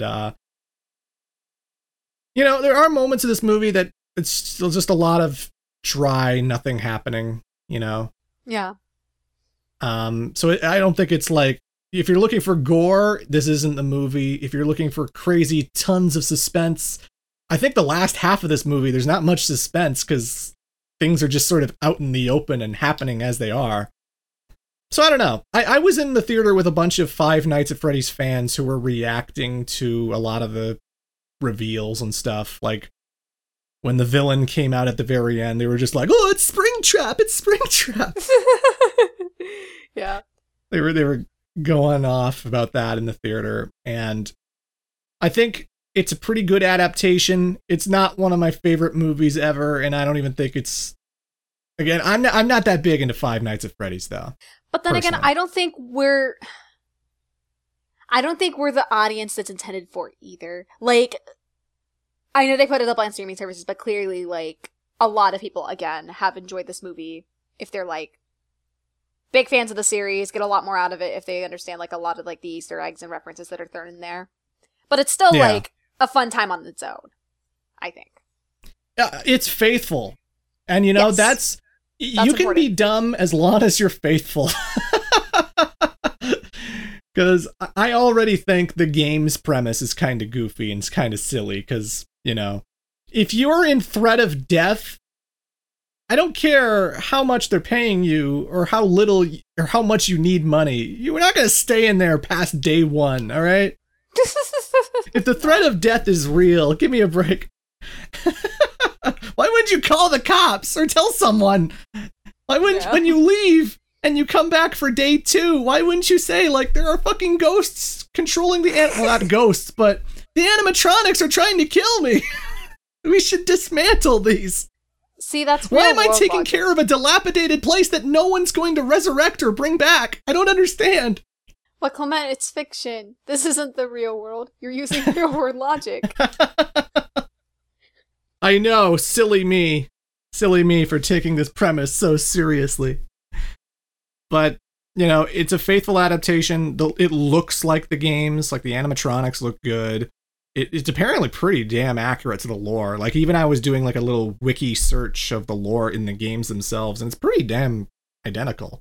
Mm-hmm. Like, it feels like it is an authentic Five Nights at Freddy's movie. And that's why I say, like, this is the best case scenario that this movie could possibly be. Yeah. Like, it is pretty damn good. It is pretty, for what it is. It's a great, faithful adaptation, and Matthew Lillard is fantastic in it. Josh Hutcherson does a good job in it. And there is heart behind it. I'm not going to say that, like, it's just a crappy cash grab. Like, it kind of is, in the sense of it is trying to profit off this video game, but, like, they took it seriously, and they wanted to appeal to the fans of the series, and they got, you know, Matt Pat and these other YouTubers who did live streams and videos for the subject matter. Apparently Markiplier was supposed to be in it, but scheduling conflicts got in the way. Yeah. Like, they did the research. They made it authentic. They made it look like it was supposed to, and it's the plot of what it's supposed to be. And again, best case scenario, honestly. It really is. I was surprised, though, a series that is so predominantly focused on its jump scares, and there's like hardly any other than that fucking that one balloon doll that Josh Hutcherson kept running into. Oh, yeah. Not a lot of jump scares in this movie, and, it's good. It does the job. As a non-hardcore Five Nights at Freddy's fan, I thought it was pretty darn good. So check it out if you have any interest in Five Nights at Freddy's, or if you care at all about Five Nights at Freddy's, and you've been skipping out on it because you're like, oh, that movie adaptation's going to be crap. No, it's pretty damn good. Pretty damn good in relation to what it... Excuse me. Pretty damn good in relation to what it was. It is good stuff, y'all. But it's stupid. But its premise is stupid. It's so stupid.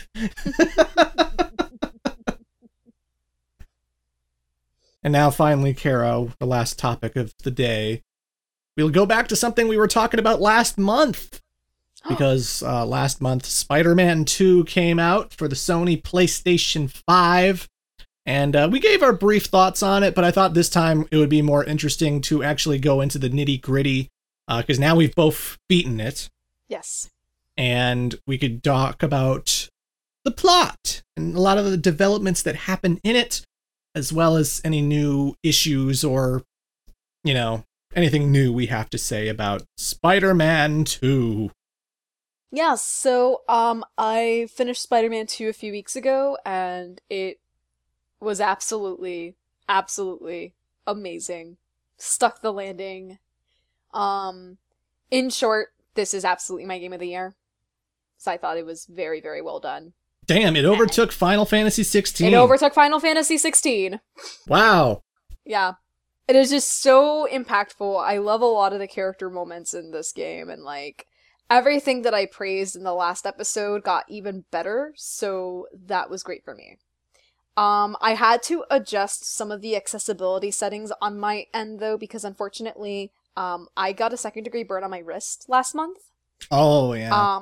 And I had to adjust some of the settings in this game to make it easier for me to play and beat it while I was recovering. I'm all good now. It's as if it's not even there anymore, but a few weeks ago that wasn't the case. So yeah, props to Spider-Man 2 for having very, very deep accessibility settings for difficulty and control. More games should do that. Yeah, it's always been the king of that. If you don't want to do QTEs, you can turn off QTEs. If you're colorblind and you want the colors to be depicted a certain way, if you want certain enemies to shine more clearly, if you want the reaction of your spidey sense and when you dodge things to be a lot easier and not so tight, there are so many things you can toggle about this game to make it exactly how you want it to be. And they've even got this easy difficulty where you cannot die. They can punch you as much as you want and you just cannot die. So if you just want to enjoy the story and see Spider-Man get his fucking head knocked in, then that's an option for you. I do have quibbles about certain things about its design, and I don't know if these things are going to come in later with a patch, but I did notice going back to the original and Miles Morales, the UI in the main menu is kind of lacking. In Miles Morales, you had character profiles and character biographies, and you could see the model of the character. There was that social media, Spidey social media, where you could see what all the New Yorkers are saying about the situation. You could actually re-listen to all the old J. Jonah Jameson and Danicast podcasts that you're listening to when you're swinging around. And Spider-Man 2, for whatever reason, completely drops all of that. They don't let you listen to any of the podcasts over. They don't let you look at the character viewers. They don't let you do any of the things you could do in the previous games, which I don't understand why it's like that. And maybe with a patch, they're going to add all those things back in. But it was something that I took notice of because I was like, oh, it feels kind of empty by comparison. Yeah. And maybe a few people will prefer how many options you had in the original Spider-Man, because Spider-Man had a lot more gadgets in the original and a lot more suit-specific abilities. Like, when you wear the classic suit, you can shoot this big tornado of webbings that can stick people to walls. And with the Iron Man suit, the Iron Spider suit, you could get the iron claw things out, which are just like default in Spider-Man 2 now. Yeah. And there were a lot of different things you could do depending on the suit that, you know, added a lot more customization and a lot more versatility compared to Spider-Man 2, which has definitely streamlined everything so that now everything is mapped to a face button. Like, you can only have 4 abilities on at a time. Instead of having to open up like a weapon wheel, you have 4 face abilities: triangle, square, circle, X. And whatever you set to those face buttons is what you're going to have, and you can't switch it out in the middle of a fight. So it's streamlined, it's quicker, and there are a lot of awesome tools in this game. The combat's still as good as ever, don't get me wrong. Yeah. But I imagine there's going to be some people who are just like, yeah, but why can't I do this ability and that ability? What happened to Spider-Man's shotgun fucking webbing blast where you could just like immediately shoot a guy to a wall? What happened to this ability? What happened to that ability? What happened to the ability? And yeah, for sure, there are things about this game that are definitely streamlined and definitely not as in-depth as previous Spider-Man games could be. But overall, the game is still super fun, and the SSD making fast travel so quick and making New York so fucking lively and so crystal clear, expansive. Like, oh my god. Them SSDs, man. That's quick. I could be like on one half of the city, and then I could like warp to Manhattan, and then like I'm there in like 2 seconds. It's wild. It's incredible. It's amazing. I love it. I'm surprised my PS5 didn't explode. The game still has all these incredible friggin' set pieces, whether it's like Spider-Man has a flashback of him and Harry sneaking through the high school. Oh, that was great. Yeah. So like you're dodging janitors and you're climbing around all these classrooms and going through vents and stuff, and that was really cool. I love that moment where they go to Coney Island to for like amusement park stuff. And there's so many games you can play. There's like whack-a-mole, and you know, you shoot into the clown with the balloon and stuff like that. And like most of the games that you can play in the carnival aren't like mandatory, but if you like good character moments, they're all there for you to play, and that's what I did. And this game is all about its characters. What did you think of Harry Osborn? Oh, my poor boy. Oh, my poor boy. This boy. Poor Harry. Poor Harry. Mm. Wow, I'm so shocked that Peter and Harry did not have a good ending. Shocked. Flabbergasted even. I thought the Emily May Foundation was going to be totally fine and not have 2 crazy superhero battles take place at that building. That's the thing. 2 battles. This building gets demolished like twice. I'm like, isn't that enough? My lab's already destroyed. Why did you bring him back? Oh. See, they did it 2 times because they have to do 1 destruction for Emily and 1 destruction for May. Oh, gotcha. But yeah, I thought the relationship with Harry was pretty darn good, because like him and Peter are like the best of bros, and it's just so fun seeing them bounce off of each other. And also, I like the transition of having the symbiote suit bonded to Harry as opposed to bonded to like Eddie Brock or Flash Thompson or whoever it is in the comics. This time it's Harry Osborn. Harry Osborn is the guy with the symbiote in this version of Spider-Man. It makes the relationship feel more personal, like that whole plot. Yeah. It's like, it's not just one person that's like bonded to the symbiote. It's your best friend. It's your guy. And the game is already established and does a good job of establishing how close these 2 are leading up to that moment. So like, it's very effective there. And it's like usually Harry is a super powered individual vis-a-vis the goblin tech. And usually he's like the new goblin and usually a villain that way. And I thought it was interesting that like at the beginning of the game, he's using the symbiote to emulate Spider-Man. Like Yeah. The symbiote models itself after Spider-Man, so it's got like the weird Spider-Man-y helmet, and it grows like a little Spider-Man symbol at the end of the mission and stuff. And he's just like this weird dude in a big, black body armor that Spider-Man's like, what the hell? You can do that? You can sustain fire injuries and stuff? What the hell?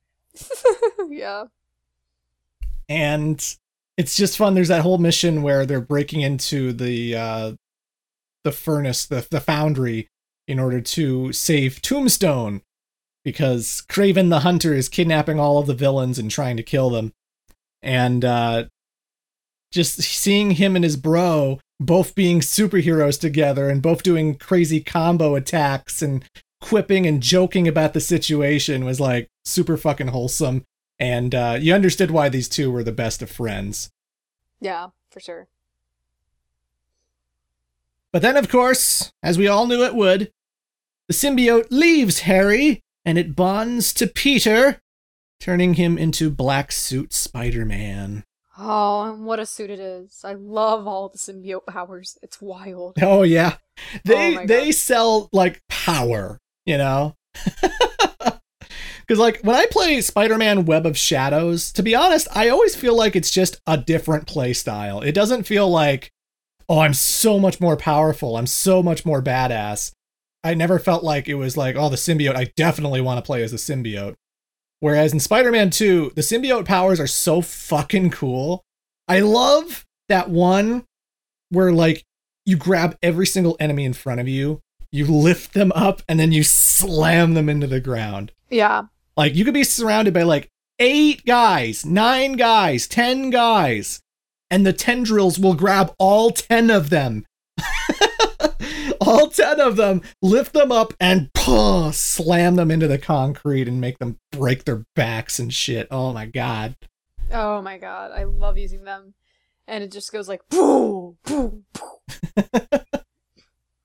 And then even later, you can hear your PS5 controller go. Oh, really? Yeah. Interesting. I didn't... See, every time I play video games, I always turn the controller speaker off. Oh no. So if you turn the controller speaker on like I did, you could hear that noises. It's kind of creepy, but I liked it.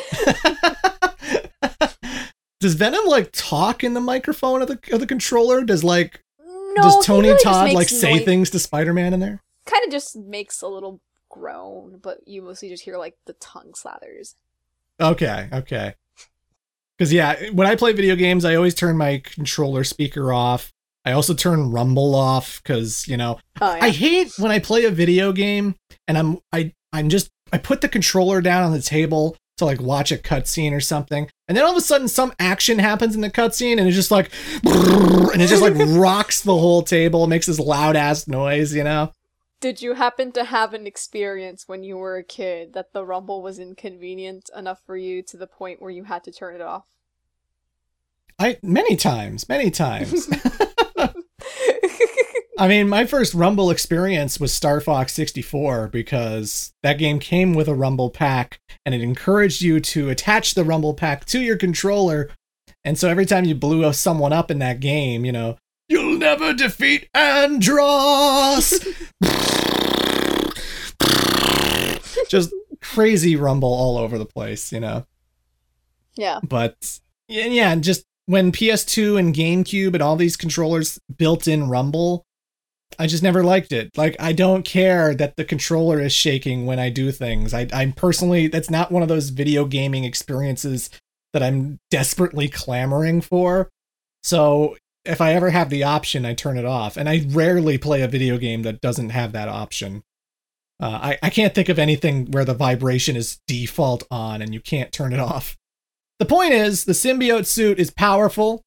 And when it has like that rage mode, when you push in L3 and R3 and you just like finish off dudes in like 3 hits, it's like, oh my god. It makes you feel powerful. It makes me a better Spider-Man. I can't get rid of this suit. It makes me a better Spider-Man. Yuri Lowenthal, that fucker's voice must be torn apart.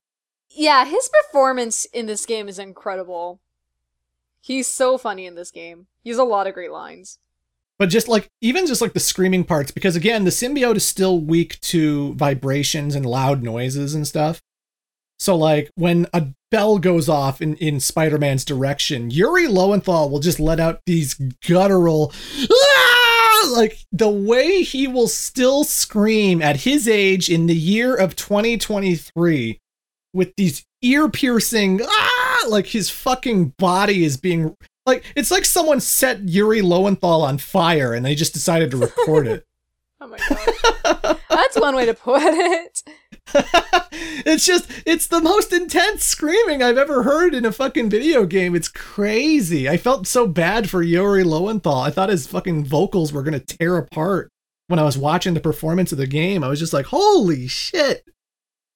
Is he okay? Is he all right? Because, my god, he's going through something right now. The symbiote is pretty spicy, wouldn't you say? Oh, yeah. Peter turns into an edgy boy. He gets very, very angry. He gets very, very angry in this game. I was disappointed, though, that he didn't, like, smoke a cigarette or something. Smoke a cigarette. Because, like, in the official character Bible of Peter Parker, you can't depict Peter smoking, drinking, or doing any sort of drug unless it's under the influence of the symbiote. Like, that's an actual guideline Marvel has to follow.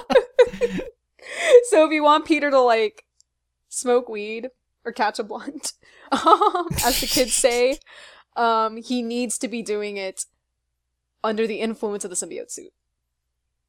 Holy shit. They missed a golden opportunity for Peter to be smoking up weed. I know. Could you imagine Mary Jane walks in, MJ? yeah, you know what I mean? You know where I was going with that? Mary Jane catching him smoking Mary Jane. Peter, what are you doing? I'm just lighting up. Get off my back, bitch. I'm blowing you.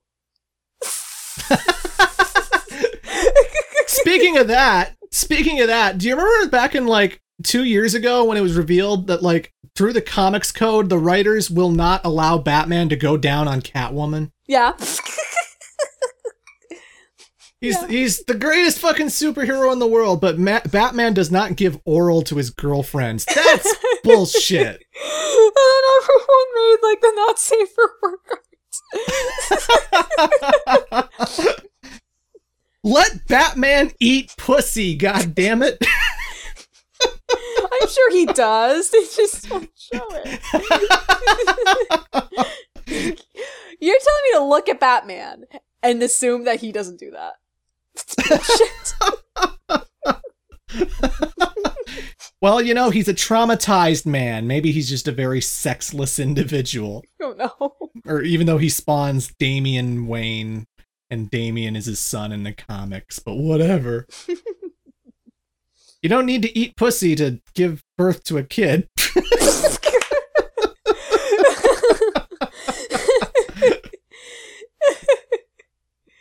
This conversation's going in a different direction, but the point is, I thought Yuri as symbiote Spider-Man was awesome. I thought his rage and the way he would scream to noises and the dickish things he would say to like the Lizard and MJ and stuff. Like, no wonder your family left you. Down that line, I was like, damn. Oh my gosh. Peter, chill. Holy shit.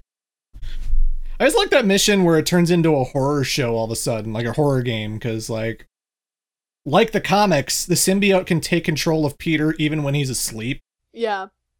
So, at some point, Kraven attacks Peter's house, and then it just goes apeshit and just starts tearing them apart, and then MJ tries to reason with it, and the symbiote don't care about you, MJ.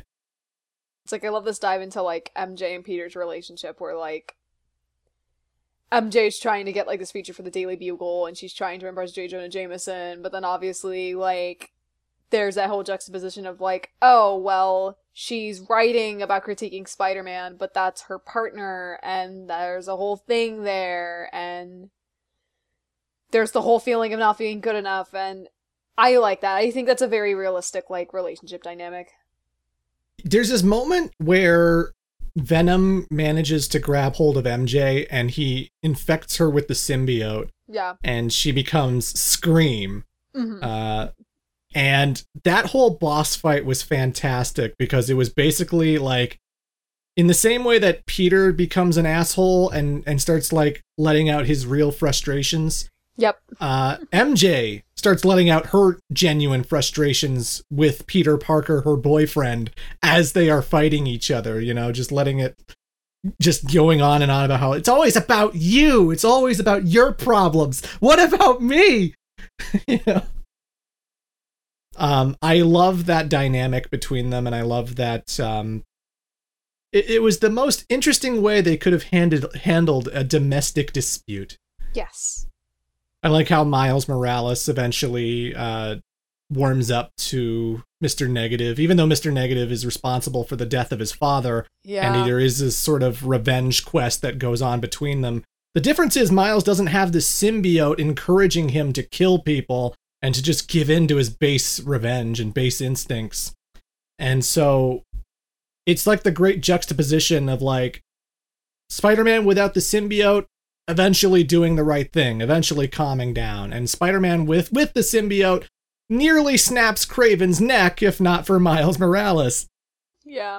And, you know, that whole fight, when Miles and Spider-Man fight each other, that was such a fucking great set piece. Holy shit. Again, it all comes down to the vocal performance and what they're saying to each other as the fight goes on. And just like the way Miles has been kind of frustrated that Peter's been spending so much time with Harry and leaving him out of stuff, and just like, you don't even call me anymore, man. I need my tutoring. I'm trying to finish an essay. God damn it. We're not going to talk about the side mission that made me cry. Oh, which one was that? The one with Howard. That made me cry. I was not expecting that in my Spider-Man game. Yeah, again, another thing I love about Spider-Man 2, this version of Spider-Man, is that the side quests are a lot more personal and a lot more friendly neighborhood. You know, it's the kind of stuff that a friendly neighborhood Spider-Man would do when someone's misplaced their grandfather and they're just like, Spider-Man, I've lost my grandpa. Could you please help me find him? And that has no fights. You don't fight anyone looking for this woman's grandpa. You don't get into any kind of scuffle. And when you find the guy, they just have a chill conversation about mortality. Yeah. You know? Mm-hmm. Like, Spider-Man just, like, working with this guy and helping him accept the fact that, like, he's not going to be around much longer, and all he has left is his granddaughter and stuff. And that is such a human, emotional, relatable, fantastic moment that any other Spider-Man game, if it was Amazing Spider-Man, Web of Shadows, you know, you name it, they would not have the heart or the passion or the anything to do a side quest like that.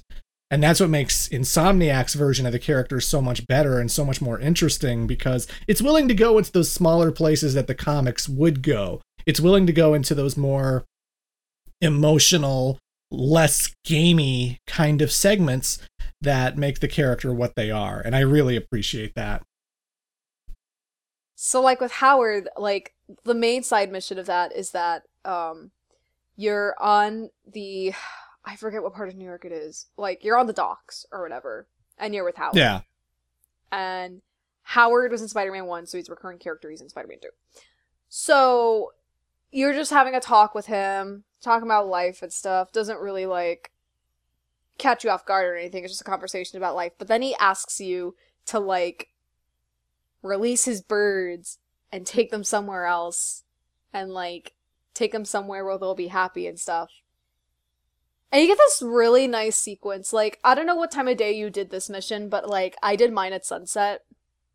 And so it was just such a beautiful, like, view of New York because for a good part of this mission you're like going over the water and going over the river and the bridges, and there's like a really nice song.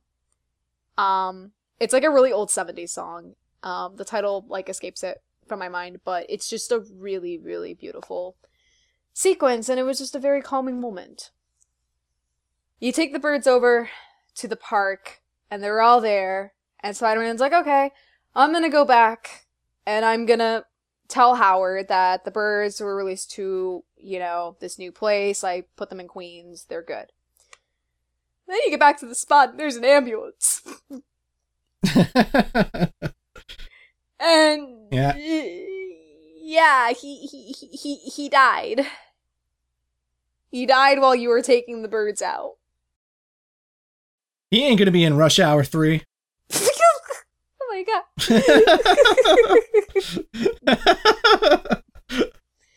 But it's like missions like that reveal like the human soul of Spider-Man and what Spider-Man is supposed to be to like these citizens and the people that he serves. And I thought that was just a very nice mission. Yeah. It's a fantastic game, and it just filled me with so many like thrills. Like there were so many missions that just had me on the edge of my seat. Like the moment where you first take control of Venom.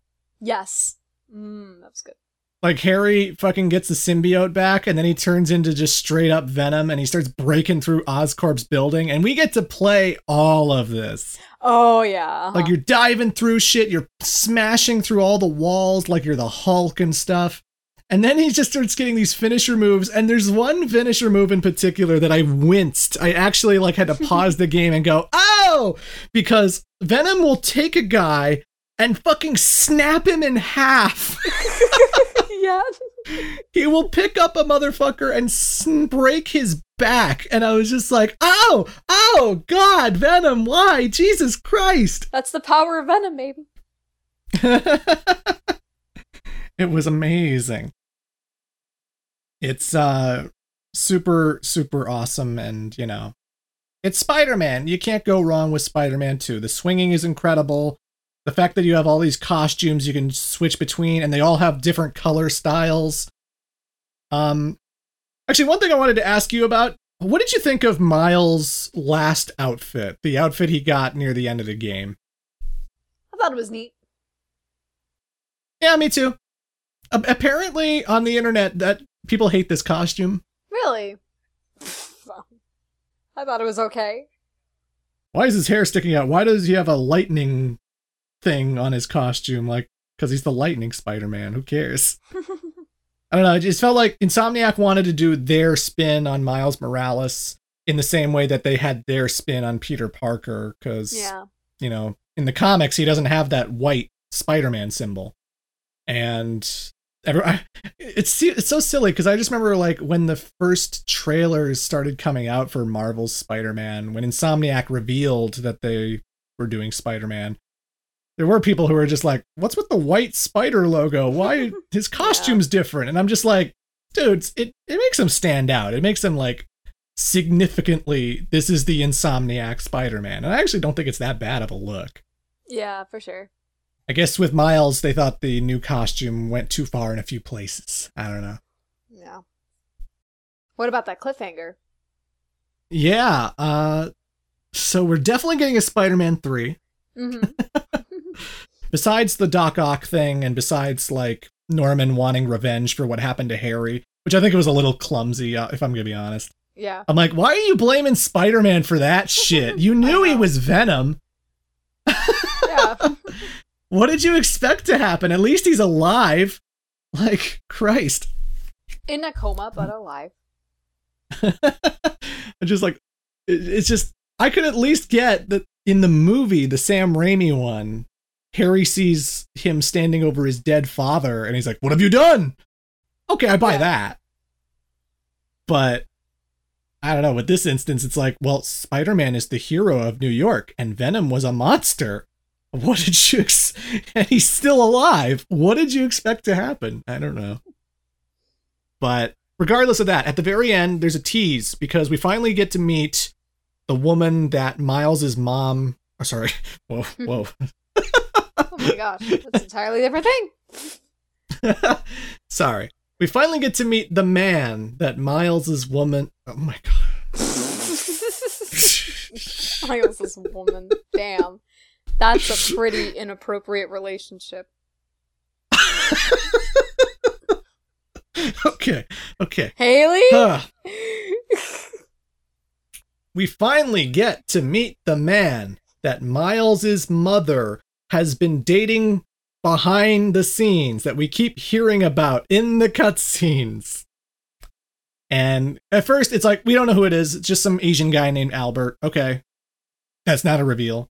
But then we get the reveal of who his daughter is, and it's Cindy Moon. And if you're unfamiliar with the comics, Cindy Moon is another Spider Woman who goes by the name of Silk. Yeah.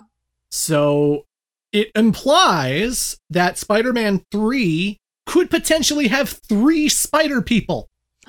Gasp. Because we could have Peter, we could have Miles, and now we're going to have new character Silk. In Spider-Man 2, we have 2 Spider-Men. In Spider-Man 3, we have 3 Spider-Men. Well, we're not going to see that until the PlayStation 6 comes out. So... Yeah. I give really? 5 more years, yeah. It's like, I know we had this whole COVID thing that happened in between and stuff, but God, that thing's going to take like 5-6 years to come out. Oh, yeah. Assuming we don't get like, I don't know, an in-between title like Miles Morales was. Or just a Silk title. Yeah, like they could just release Silk and just have her own standalone game where she becomes a superhero or something. But either way, I'm looking forward to it because Insomniac has done no wrong for me. Spider-Man 2 is still amazing. It is pretty identical to the previous game, so it doesn't have like that new, oh my god, innovative, I've never seen anything like this before kind of feeling. But if you love Spider-Man, it's a must get. It's a must get, and the Venom symbiote arc is handled quite nicely. You cannot go wrong with this one. Go get it.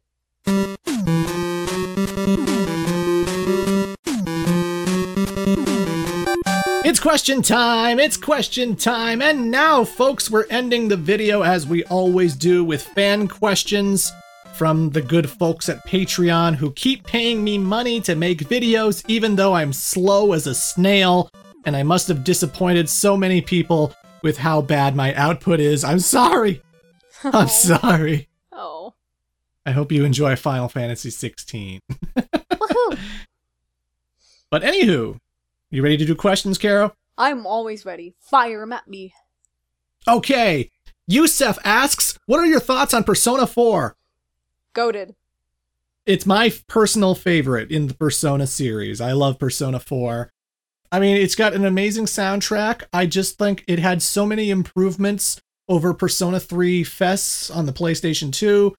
I also think it's just not as stalling and as slow as Persona 5 can be. I know it's got that long 2-hour intro, but when the game starts going, it just keeps going as far as I'm concerned. And I like the characters, even if they can be problematic at times. It is a game from 2008. Not everything about it ages super well, but that's kind of Atlas in general, really. Yep. Basically everything that Clement said about Persona 4, it's also my favorite in the series, and it's the first one I ever played, so it's awesome. Thank you for the question. Thank you.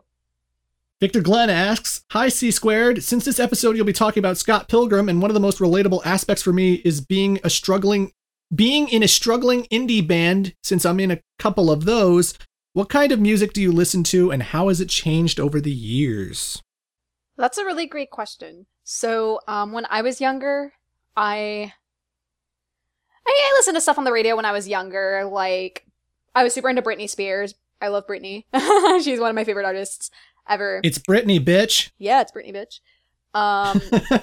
Like, you know, I liked a lot of pop music, but when I got into middle school, I started getting into like more rock music because, you know, adolescence, angst, you get it. So, some of my favorite artists from when I was a teenager was My Chemical Romance. I liked listening to, like, System of a Down. I was, like, so edgy. Like, those kinds of bands. Muse is my favorite band ever, just to like get them out of the way. I've seen them live like at least 3 times. They're great. I love them. But As you should. Yes. But nowadays I listen to a lot of different varieties of music. So I still listen to rock. I listen to a lot of like electronic bedroom pop, like a lot of indie music in that regard. I like listening to The Neighborhood. They're a really great band. I've also been really into Olivia Rodrigo. I think like her songwriting is incredible and I love the lyrics, and she's really inspired by like a lot of alt-rock music that she listened to as a kid. So you really hear that a lot in her singles.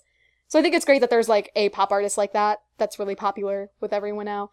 And I am a Swiftie. So I like a lot of Taylor Swift's music. The Eras concert like movie actually came out the week I was visiting Clement, but I did not want him to be subjected to 3 hours of me singing. So I will wait for the movie to hit streaming next week.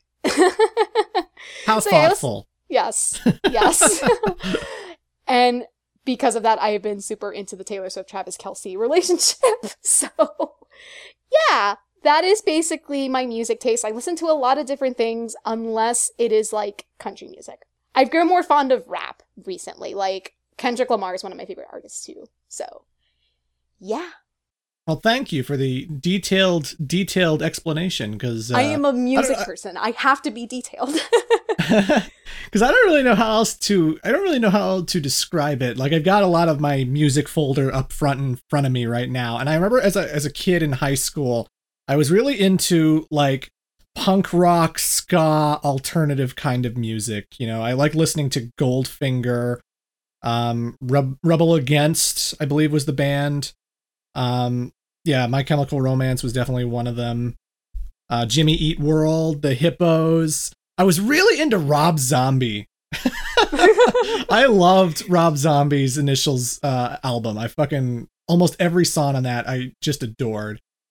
And then of course in like the late 2000s I discovered Anamanaguchi, and I have loved every single thing they've ever released. Like Endless Fantasy, that album's incredible. The Scott Pilgrim game, because they did the music for that game, is incredible. Power Supply, you know, you could go on and on, because I think Chiptune is like rock music combined with 8-bit music. It's like my favorite band ever. So yeah, I was very much into like just alternative punk rock kind of stuff. And over the years, as my tastes have gotten better, well, it's not like they've gotten better. I've always loved 80s music and 70s music, but it's like, it's becoming more of a thing where like I'm much more into disco now. I love listening to the Bee Gees and listening to fucking Earth, Wind and Fire and stuff like that. Like, yeah, I don't know. Yeah, unlike Carol, I can handle country music. There are a few country songs I actually really enjoy. But yeah, I've just never been that big into rap. You know, rap has never been my genre. It's never been my go-to. And there's very few things about that genre that I listen to. So yeah, mostly just a lot of punk rock, a lot of alternative stuff, let's say. Well, it sounds like you have to show me good country and I have to show you good rap. Sounds like it. Sounds like it. Oh boy, get ready. Oh gosh. Thank you for the question. Connor Merritt asks, hey there, Clement and Caro. With the release of Super Mario RPG on the Switch, would you say the game is the same as the original? And if it is, would you recommend purchasing it? Thanks again. Yeah, pretty much. I mean, it's easier, but it looks better, it sounds better, and it does have some extra hard super bosses after you beat the game. So the localization is pretty much intact, and nothing about it has been like compromised, I don't feel. So yeah, I'd absolutely recommend the remake of Super Mario RPG. I second everything he said. Go get it. The Legend of Goose asks, hey Clement and Caro, any reveals you're looking forward to / hoping for at the Game Awards? Love y'all, toodles. Well, there's been an interesting thing going on in social media where Sega has been sending invites or little cards to certain content creators online. I think Maximilian Dude got a card. So they're revealing something at the Game Awards next week. So really? I'm very interested. Yeah, like They've been mostly sent to fighting game creators. So I don't know if they're doing like a fighting game reveal of sorts, but they're planning on something pretty big next week. So I'm looking forward to that. Shit, is Virtua Fighter coming back? Oh That's my god. the rumor I heard. But I don't know. Other than that, I'm not sure. I mean, it's not exactly happening at the Game Awards, but there is the new trailer for GTA 6 coming out soon. So I guess in terms of gaming news, I'm looking forward to that. But otherwise, I tend to be an open book with the Game Awards. If there's anything I want to hear more of, maybe the new Hades game. Actually, yeah, I was going to say that. I want Hades 2. Where is it? We haven't seen any footage of it since its announcement. And everything else is just sort of like, you know, pie in the sky kind of things. Like, I want Metal Gear Rising Revengeance 2. I want Pokemon Puzzle League 2. That won't happen. It's not happening. Although I wouldn't be surprised if Capcom announces some kind of big reveal. I think Capcom's probably... Because Capcom has been talking about, like, they do have more Resident Evil remakes coming. Like, they are working on some more, so maybe they might announce one of those. I don't know. What would they remake, though? Oh, there's Code Veronica, there's Zero, there's... They could remake the original again, because... While Resident Evil was remade in 2002, it has been 20 years since then. And, you know, the remake of Resident Evil 1 still has those fixed camera angles, and it still has that old school mentality of what a Resident Evil game is. Yeah. And some people have been clamoring for the original game to feel more like the new remakes with an over-the-shoulder camera and just the new... You know, new dialogue, new everything. So I don't think that's off the cards. I think that's still a thing. They could remake the very original Resident Evil. Yeah. And maybe Hideo Kojima. I assume Hideo Kojima is going to show up. It's Jeff Keighley. It's the Game Awards. Maybe they'll have better security this year. So that people aren't jumping on stage at the end of the show. If that kid shows up behind Hideo Kojima, shoot to kill. Shoot to kill.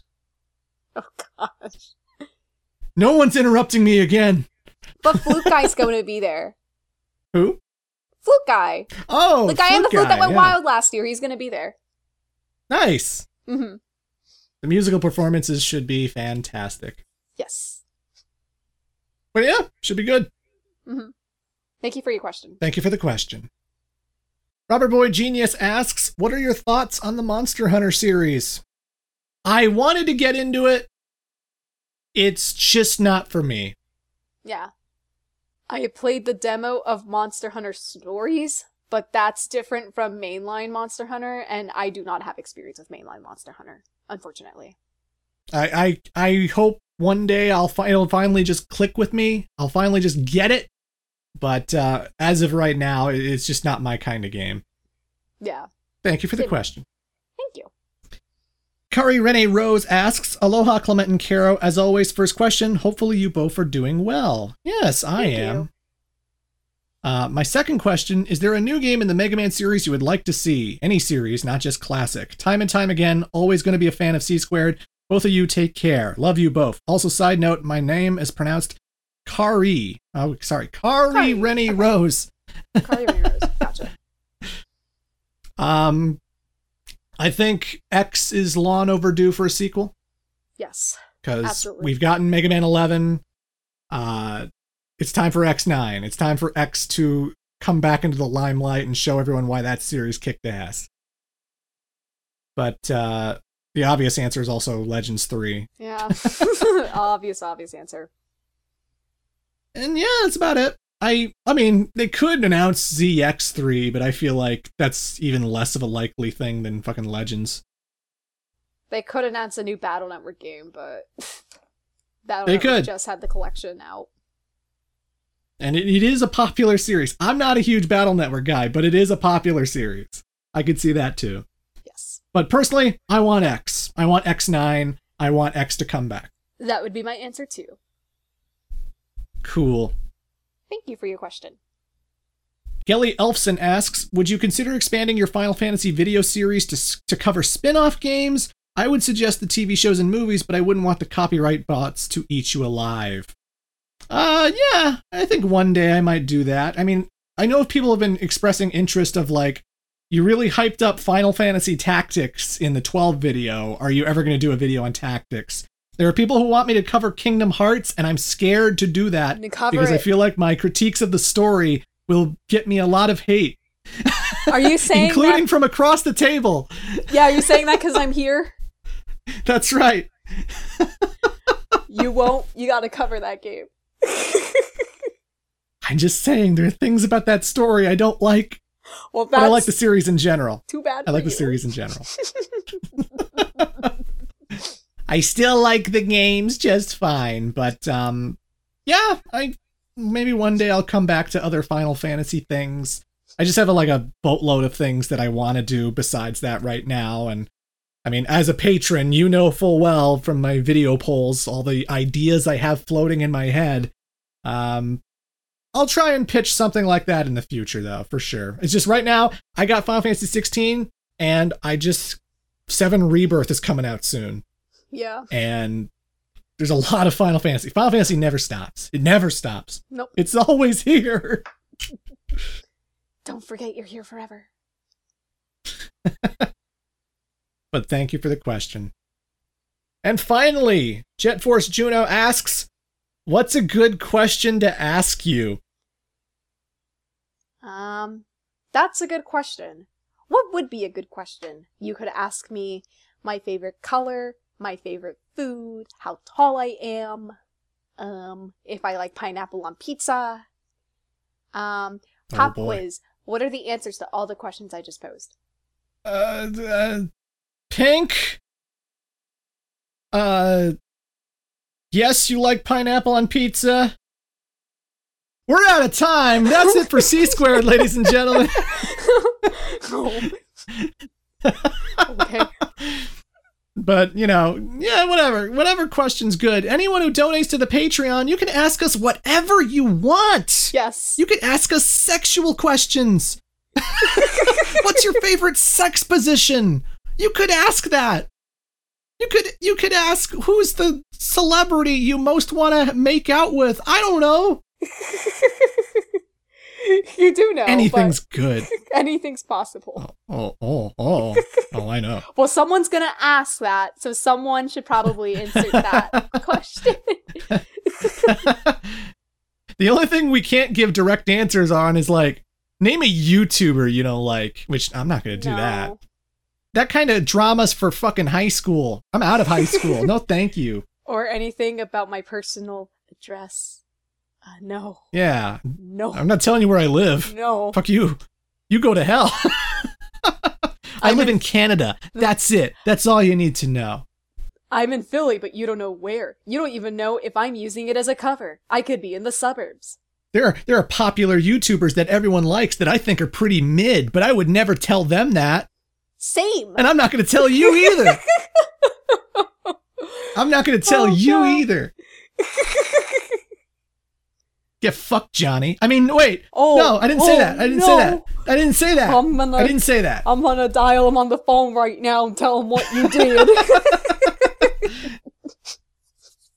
No, for real. I love Johnny. Johnny's awesome. Yeah, I love Great John. videos. He's amazing. Oh, man. This was a fun day, Caro. This was fuss. Got any crazy plans for December? So I need to get some Christmas shopping done, including deciding... Well, actually, I did get, and I can say this happily on the podcast, I did get Clement partially his gift. I got a partial part of Clement's Christmas gift. Partial? Yes, partial. Interesting. You'll see. On December 25th. Well, I shall be getting you something as well as the overdue Stephanie McMahon figure that I still have here. Yeah. You can bring that. Which we bought when we were together. Yes. And yes, Stephanie McMahon from the WWE. You don't understand. It's a different context. This figure is very strange. Yes, it is. I'll have to show it off on Twitter when I get it, but yes. And in 2024, we're gonna have a lot of significant plans, which I'm so excited to talk about. Oh boy! Yeah, so, like, it's gonna be great for the two of us. I'm very much looking forward to what we have planned for 2024. I mean, I still plan on doing another C-Squared before I go, but I know I am going to be visiting MagFest. Not as a guest, but as just an observer and a person going to MagFest. So, yep. In case for some reason I don't make a C-Squared in the next month before January 17th, then yeah, that's something I'm doing. Yeah. So, this is his first MagFest. This will be my second MagFest, which I'm really excited about. It was the last con I went to before COVID-19. So I'm very excited to revisit it again, and it'll be fun. Really fun. So, thank you, ladies and gentlemen. This was a pretty long one. I hope you enjoyed this. I hope you enjoyed the spoilerific discussions. If you want more spoilerific, more detailed conversations, let us know in the comments. Let us know how you feel about that. And, we'll catch you on the flip side. All right. I am the Great Clement. And I'm Caro. And thanks for listening. And we'll see y'all in the new year. Well, you'll see me in the new year. Bye-bye. Bye.